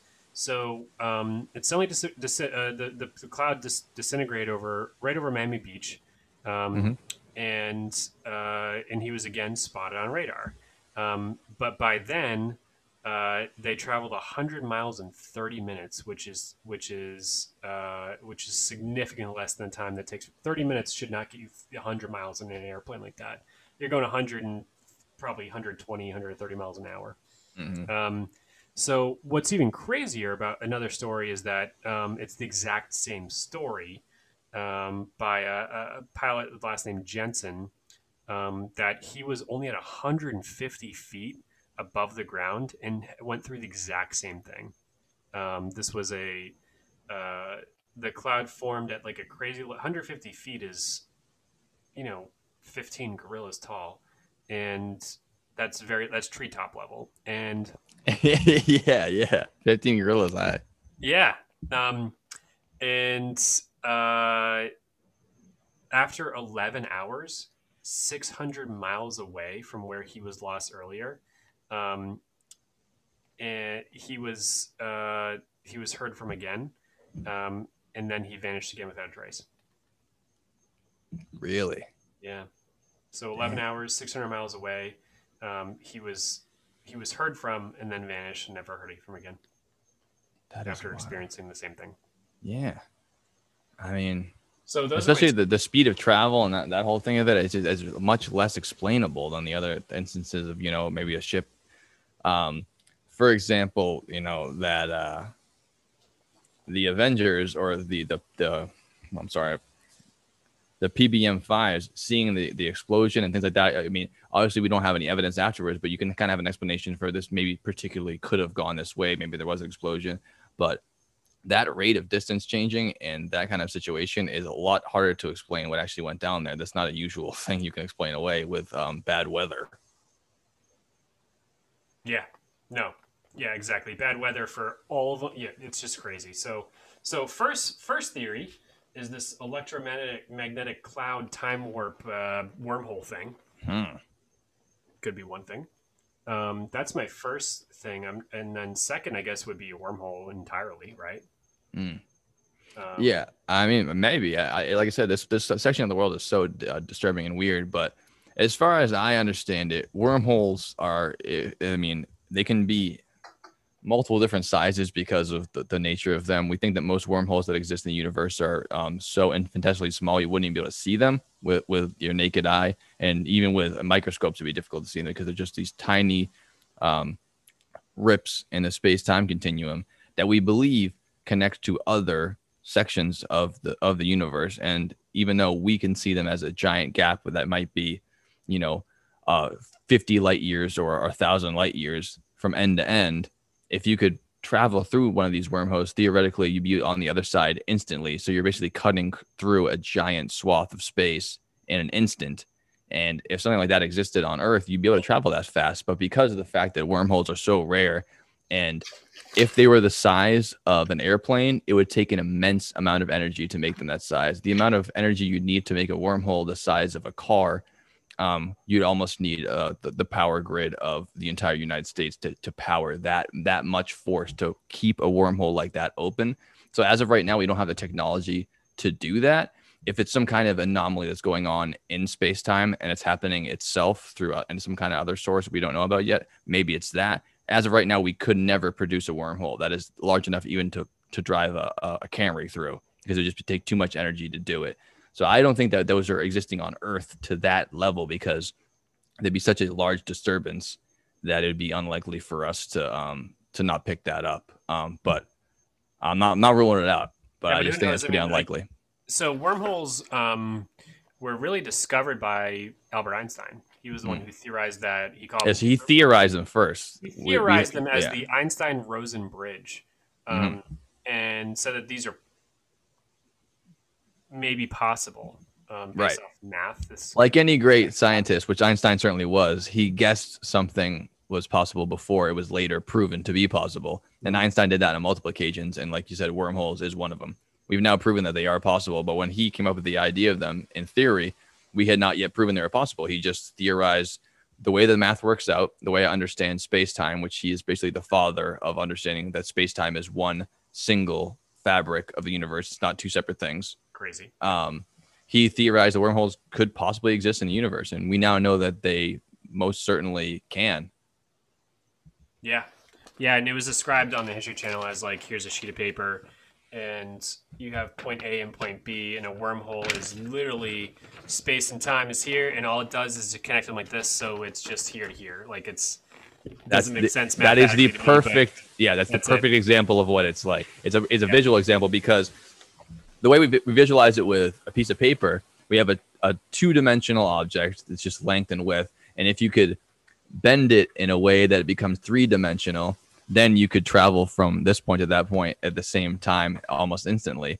But wormholes are taking a three-dimensional object, which is the universe we live in, and introducing a fourth dimension. So you can't visualize it physically because we're human beings. We can't understand that. But if you could possibly bend the world in a way that the third dimension would bend to a fourth dimension or a separate dimension like that, if this paper was 3D and you could still do that, that's what wormholes do in our universe. So it's very hard for us to comprehend, but that's the simplest way to describe them is to take 1 degree less of difficulty and just make it as flat as a piece of paper, because trying to describe it as it actually is, which is bending three-dimensional space and being able to, just pop along the edge like that. That's what a wormhole is. That's why they're so fascinating. It's crazy. And who's to say that these storms or electromagnetic storms, whatever they're calling them, we don't pick them up because it just looks like a giant typhoon or something, Yeah. or a hurricane. It could be a wormhole for all we know. We don't know. Could be. We probably know for the most part, but micro circumstances like this where there's like little incidences like a Piper cub going missing. I don't know, maybe. It's hard to say. It definitely makes it more possible for things like that to happen, to travel to that degree. And even though we don't know that a wormhole has ever taken place on planet Earth, or that meteorological circumstances like lightning storms or electromagnetic storms or even magnetic interference, the kind of thing that could disrupt your compass that completely depends on magnetism to work, could produce that. We don't know that could happen just because we've never seen it on Earth. But like you said, it doesn't mean it's impossible. Yeah, We've exactly. never seen it. So what do you think? What else do you think's going on for crazy shit? The other supernatural explanations I've heard is that it kind of goes back to that Christopher Columbus first sighting of the lanterns going up and down in the water. Is that, or seeing objects in the sky like these spheres or lights, is that some people think that it's a UFO explanation, or that it's actually not just unidentified flying objects, but alien spacecrafts that are either, transporting or abducting these people. And maybe it's hard to find crews like Flight 19. But if you look back and you start to see those schooners that are drifting by themselves, or even that yacht, it's just people are disappearing off of the ship, and perhaps they were taken up by a spacecraft, and that would explain why the ship is relatively untouched, but yet all the people have gone missing. They didn't swim away, unless they drowned, but they wouldn't do that on purpose. Why would you jump off a ship when you have a perfectly well-working ship there? I have no comment. You got to keep your No lips comment sealed on this topic. So I've heard that explanation, but I think my favorite one, on the degree of interesting, how interesting it is rather, is the one that you brought up briefly earlier with that road that is, or what we believe to be a road constructed on the water. The most interesting one to me is the idea that the location of the lost city of Atlantis is actually within the Bermuda Triangle, and the fact that all these people have gone missing is to try to hide the location of Atlantis. So if people get too close to it, or they start to disturb the Atlanteans, they actually use some kind of I don't know if it's supernatural, if it's magic, if it's just technology or what it is, but they try to disappear peoples that come too close, kind of like an Atlantean defense system. I'm going to add some value to that. I don't think it's some sort of defense system. I just think that in the lost city of Atlantis, seen here, we have there. This is Is made that of coral? ivory. Oh, ivory. Oh, wow. Yeah. We know Atlantis to be a super civilization that is technologically advanced way past their time, which is potentially 10,000 years, like 10,000 BC. They had some people think they had an energy source that produced a lot of energy of some sort in this place, just like Plato said, got basically sunk under the sea. Bimini Road is there. There's some other things around that area that are kind of a little bit interesting, and that say it's a crystal or something weird that's manipulating energy.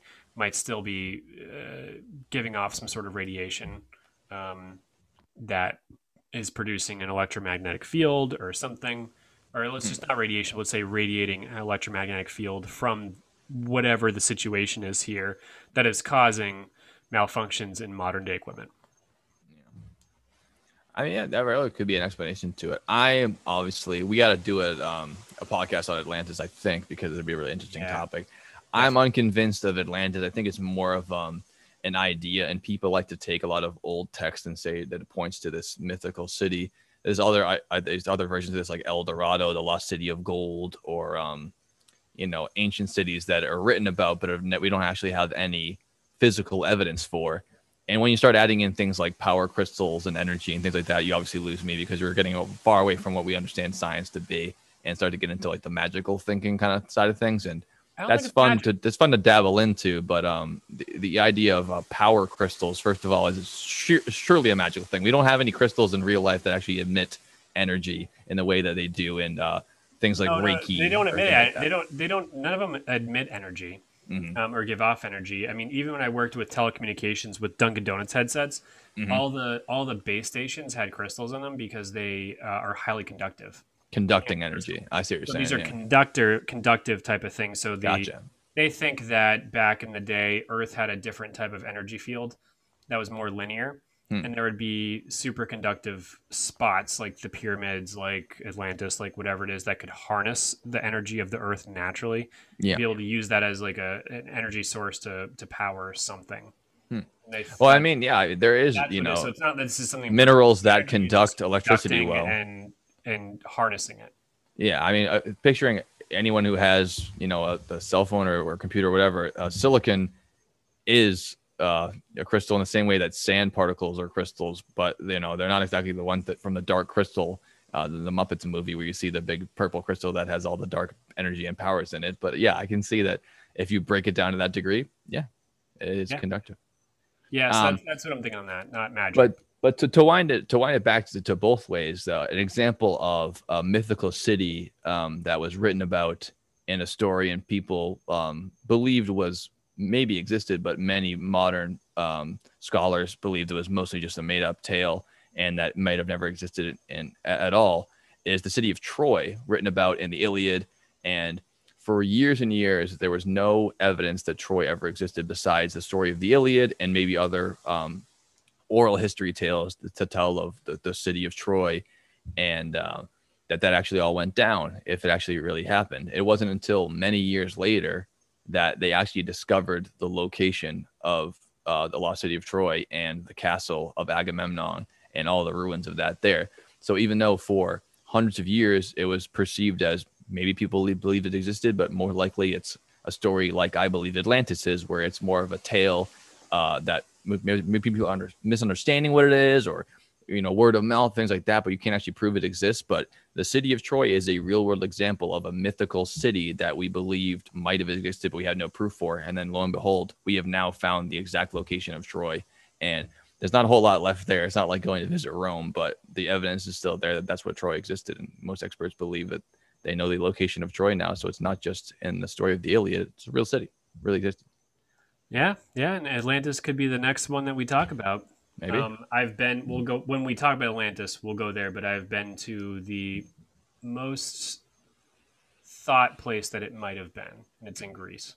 Interesting.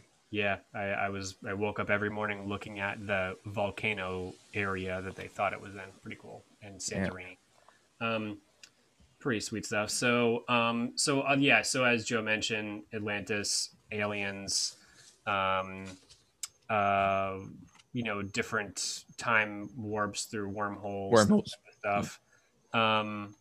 That's kind of it for crazy shit. So now we have some kind of downer. How can we explain this for explanations that happen every day to ships and planes, and things that maybe don't happen very often, but could possibly happen to them to actually explain these insane disappearances and these shipwrecks and these plane wrecks? And some of these explanations really are solid. I mean, they really could explain the magnetic field anomalies with the compasses and that type of stuff. Mm-hmm.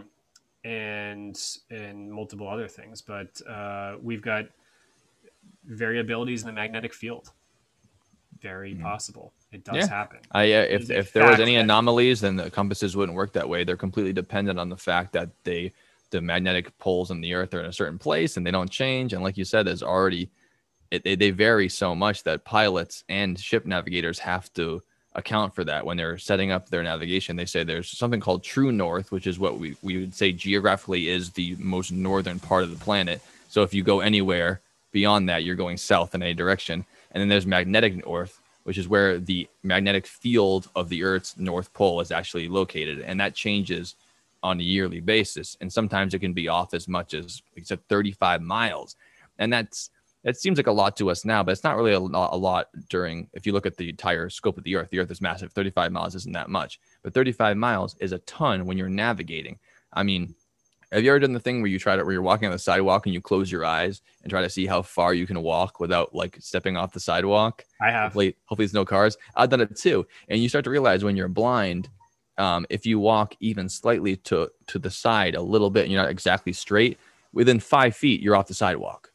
All it is a slight difference. In your mind, you're walking completely straight, but you're actually walking slightly to the side. And I think that if you have your compasses set to magnetic north instead of true north or anything that goes sour with that, you can easily divert yourself off the path. And piloting ships and especially planes is the exact science to find out where you are. And if those degrees are even slightly off, you'll find yourself in a completely different place. And every single mile you fly that's slightly off, it's exponentially putting you farther and farther away from what you wanted to do. So if your magnetic north is off or your compass isn't working, it doesn't take much to get you well off track very fast. And that 35 miles difference becomes hundreds and then even 1,000 miles if you can fly that far, if you're that far off. So you need that to be perfect. And if it's not, you can get lost pretty easy. Yeah. Yep. Exactly. So that's one thing. Another thing to make compasses spin is that it's a known fact in the area. There's a high concentration in that 500,000 square mile radius, square mile triangle. Right. There's a high concentration of magnetite, which is a magnetic rock under the. I don't know what that is. Yeah. It's just magnetite might be an element. I'm not sure. I don't quote me on that. It's not an element. Not an element. Okay. No. It's a type of rock that is magnetic. We've got methane bubbles, mechanical failures. I got two more, but what do you got, Joe, before I get into Now, I think that methane bubbles is worth looking into because I've heard of possibly the Gulf Stream being a very powerful current around southern Florida into there. And if you're an inexperienced ship captain or if your ship is now up for the task, it's almost like you said, trying to paddle a kayak in the bay in, what was it, Portsmouth? Yeah, I mean, you can get in a lot of trouble and try to expand that out to, instead of having a kayak, having a ship that's too small, and you can easily find yourself adrift and find yourself in big trouble there and get lost at sea. And people, when they're lost at sea, get pretty desperate, and any number of things could happen at that point. But I think that the methane hydrates is an interesting one to me because that's a phenomenon that is possible, and we've seen it experienced in the ocean, but we've never seen it actually take a ship down in real life. No one's witnessed a methane bubble taking down a ship, but basically there's natural gas within the different continental plates all over the Earth, and a lot of them are trapped under the seafloor. And when the gas escapes, it escapes in a large bubble and it rises up to the top. If the concentration of gas is big enough, it can be the size of a ship and maybe even larger. So they started doing experiments in Australia to see if it was possible for a ship to be capsized or sink if they had a bubble that large go up beneath them, because in the ocean naturally, or for the most part, you don't have bubbles that large. Even a whale burping would be just a splash in the water compared to that.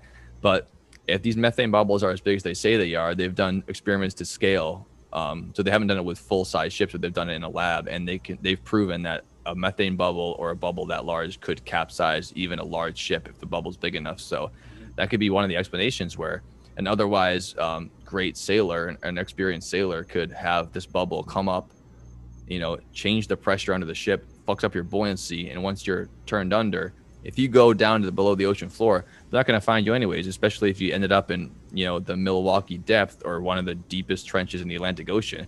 All it takes is a bubble like that it doesn't matter how good you are at sailing, you get dragged to the deep. And I think that's might be one of the explanations of what happens to these ships. They just got really unlucky, wrong place, wrong time. Picture driving on the highway at 75 miles an hour and a boulder comes and directly crushes your car. It's very unlikely, but if it happens, you're fucking screwed. It doesn't matter how good of a driver you are. Yeah, and on the note of buoyancy, there's another explanation that has been also proven to take down ships too, which is kind of unknown and more of a recent one, is algae. Algae. Yeah, so a lot of it is 100%. You can go Google videos of this type of stuff for hundreds of miles.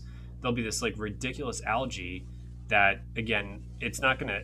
It basically, so if you imagine an icebreaker, this is the best way to describe it. In the North or South Pole, and that boat, it basically goes up, hits the ice, and then goes on top of it, and then it breaks. But if it doesn't break before that, the boat goes all the way on top of ice, and it can tip over. Right, because now it's at an angle. You need to keep crushing it. If you start sliding up, the more and more it's angled upwards, the less and less energy you need to turn it from side to side, right? Exactly. Picture like how much it takes. If you're sitting in your chair right now, how much force does it take for you to tip to one side if it's completely flat? But if you tip yourself back, it takes a lot less force to move it from side to side because now you're at an angle. So that takes only a little bit of force. You flip yourself right over. Yeah, exactly. And real world example, the only time I've ever capsized in a kayak. Oh, okay. Because I decided there's first-hand example, not just real world. Yeah, first-hand. Capsized before. And I was in the river in the spring, so a lot of downed trees because it's not cleaned up yet. And it's really fun because if you've got a small enough kayak like I do, you paddle really hard and get up on the log or the down tree. Oh, you push yourself over it, and then you kind of come down, hop right over. Yeah. Yes, you don't have to get out of the kayak. You can get yourself over it, no problem. But if you're drunk, it's harder. It's true, which is true for most things. It's true, and not podcasting though. Let me tell you. And I got up on it with my friends. They're all, whatever it was, and I just, it did exactly that. It just put me on one side, and I just went right in. Right. Oh, damn. Right in there. Not good. Because I just wasn't able to stabilize myself as much because it's easy to stay stable in the water because you have so much water around you. But we have you're on just a pole like this. You can move like this so much easier. Same thing with algae. So the algae surrounds you. It changes the buoyancy drastically and can cause you to tip over, and then you sink like a rock. That's interesting. Yeah, I did not hear about that one, but that makes total sense. Yeah. Yeah, so that's an interesting one, and there's a whole documentary about that algae. It's not like this is a speculation. It's real. It's there. Yeah. And it's taken on smaller boats for sure. So they're thinking for larger boats, why not? Sure. Yeah, that's some wild shit. Yeah. What else you got? But yeah, I mean that's basically besides the individual cases that we could take step by step. I mean, it's hard to maintain. You have to really dive into each one and see what are the information we know. Unfortunately, we don't know a lot about it. And in particular, the USS Cyclops, it is theorized that not just because of the engine failure to begin with, but they actually took on much more weight than they were rated for. So it's things like that. That's kind of what Doug talked about, where anything can happen. But if you don't, do your pre-flight checklist for that ship, it would be don't overload the ship. And then if one engine fails, you're fucked over.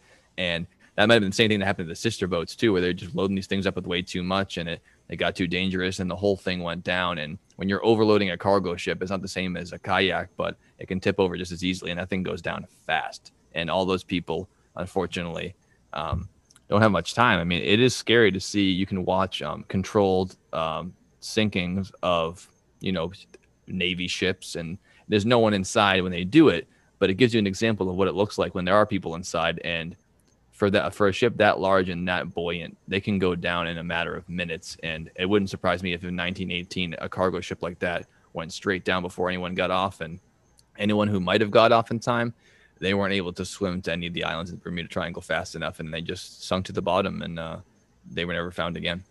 Yeah. Yep. Could totally be.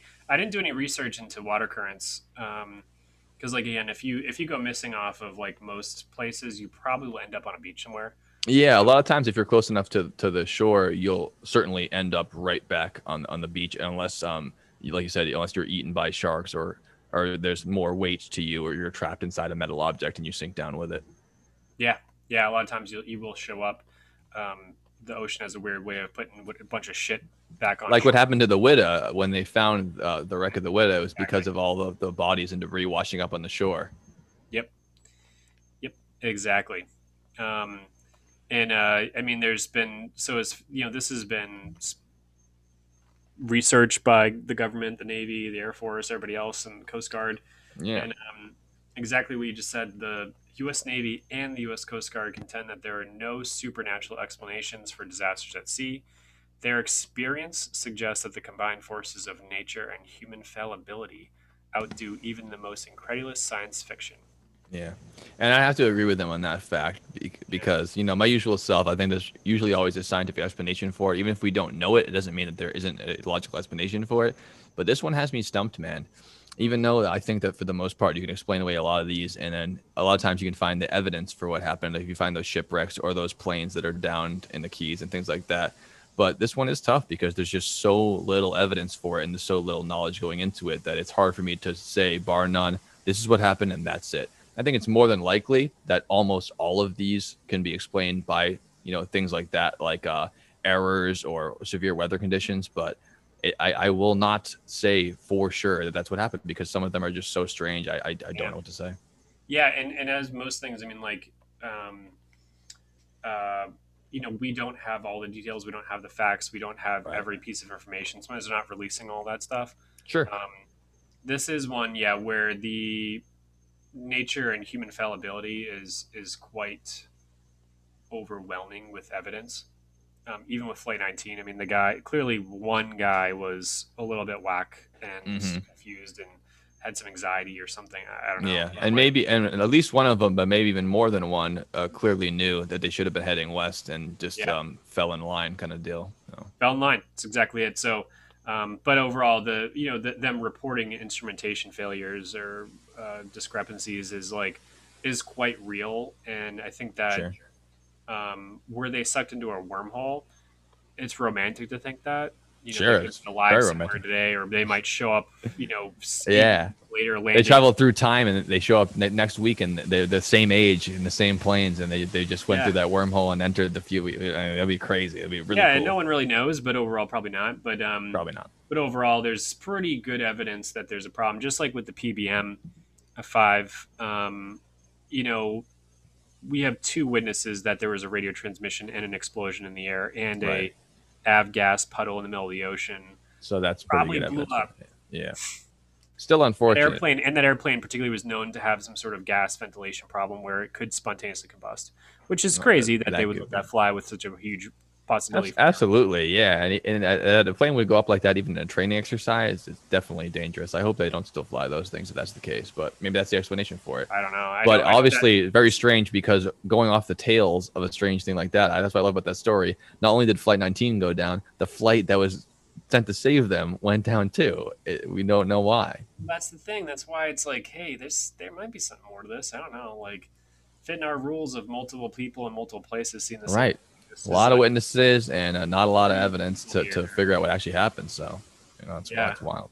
Exactly. So, who knows? I hope to update you guys all soon with some more modern information off this stuff, especially as technology. We're going to get some answers somewhat soon for this stuff. Especially. Yeah, I hope that as we can search deeper and deeper in the ocean and get more of a picture of what's going on in that section of the ocean, and maybe even explore deeper in things like the Milwaukee Depth, that we might be able to find some of these shipwrecks and at least be able to explain 1 or 2 of these missing cases and at least understand it to some degree.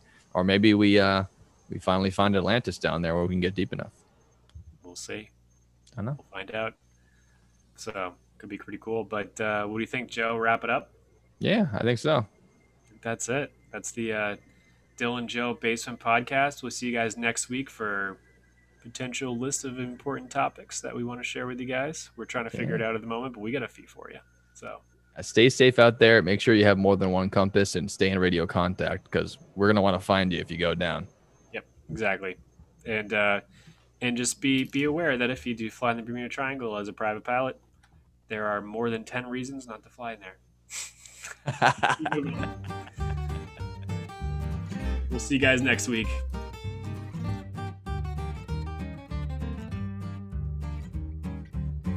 don't have a Madame de Voyage, you better believe I'm diving in with those mermaids. I'd be like, yeah, all right. They have beautiful voices, so they're like singing to you, and they're just on this rock calling your name. I'd be like, It's a no-brainer. You gotta hang go. on. Let me just park this thing. Yeah, let me just, I'll be careful. I have to check it out though. I'd be stupid not park to. this thing real quick. Get the old boat out there. I'll be right over there.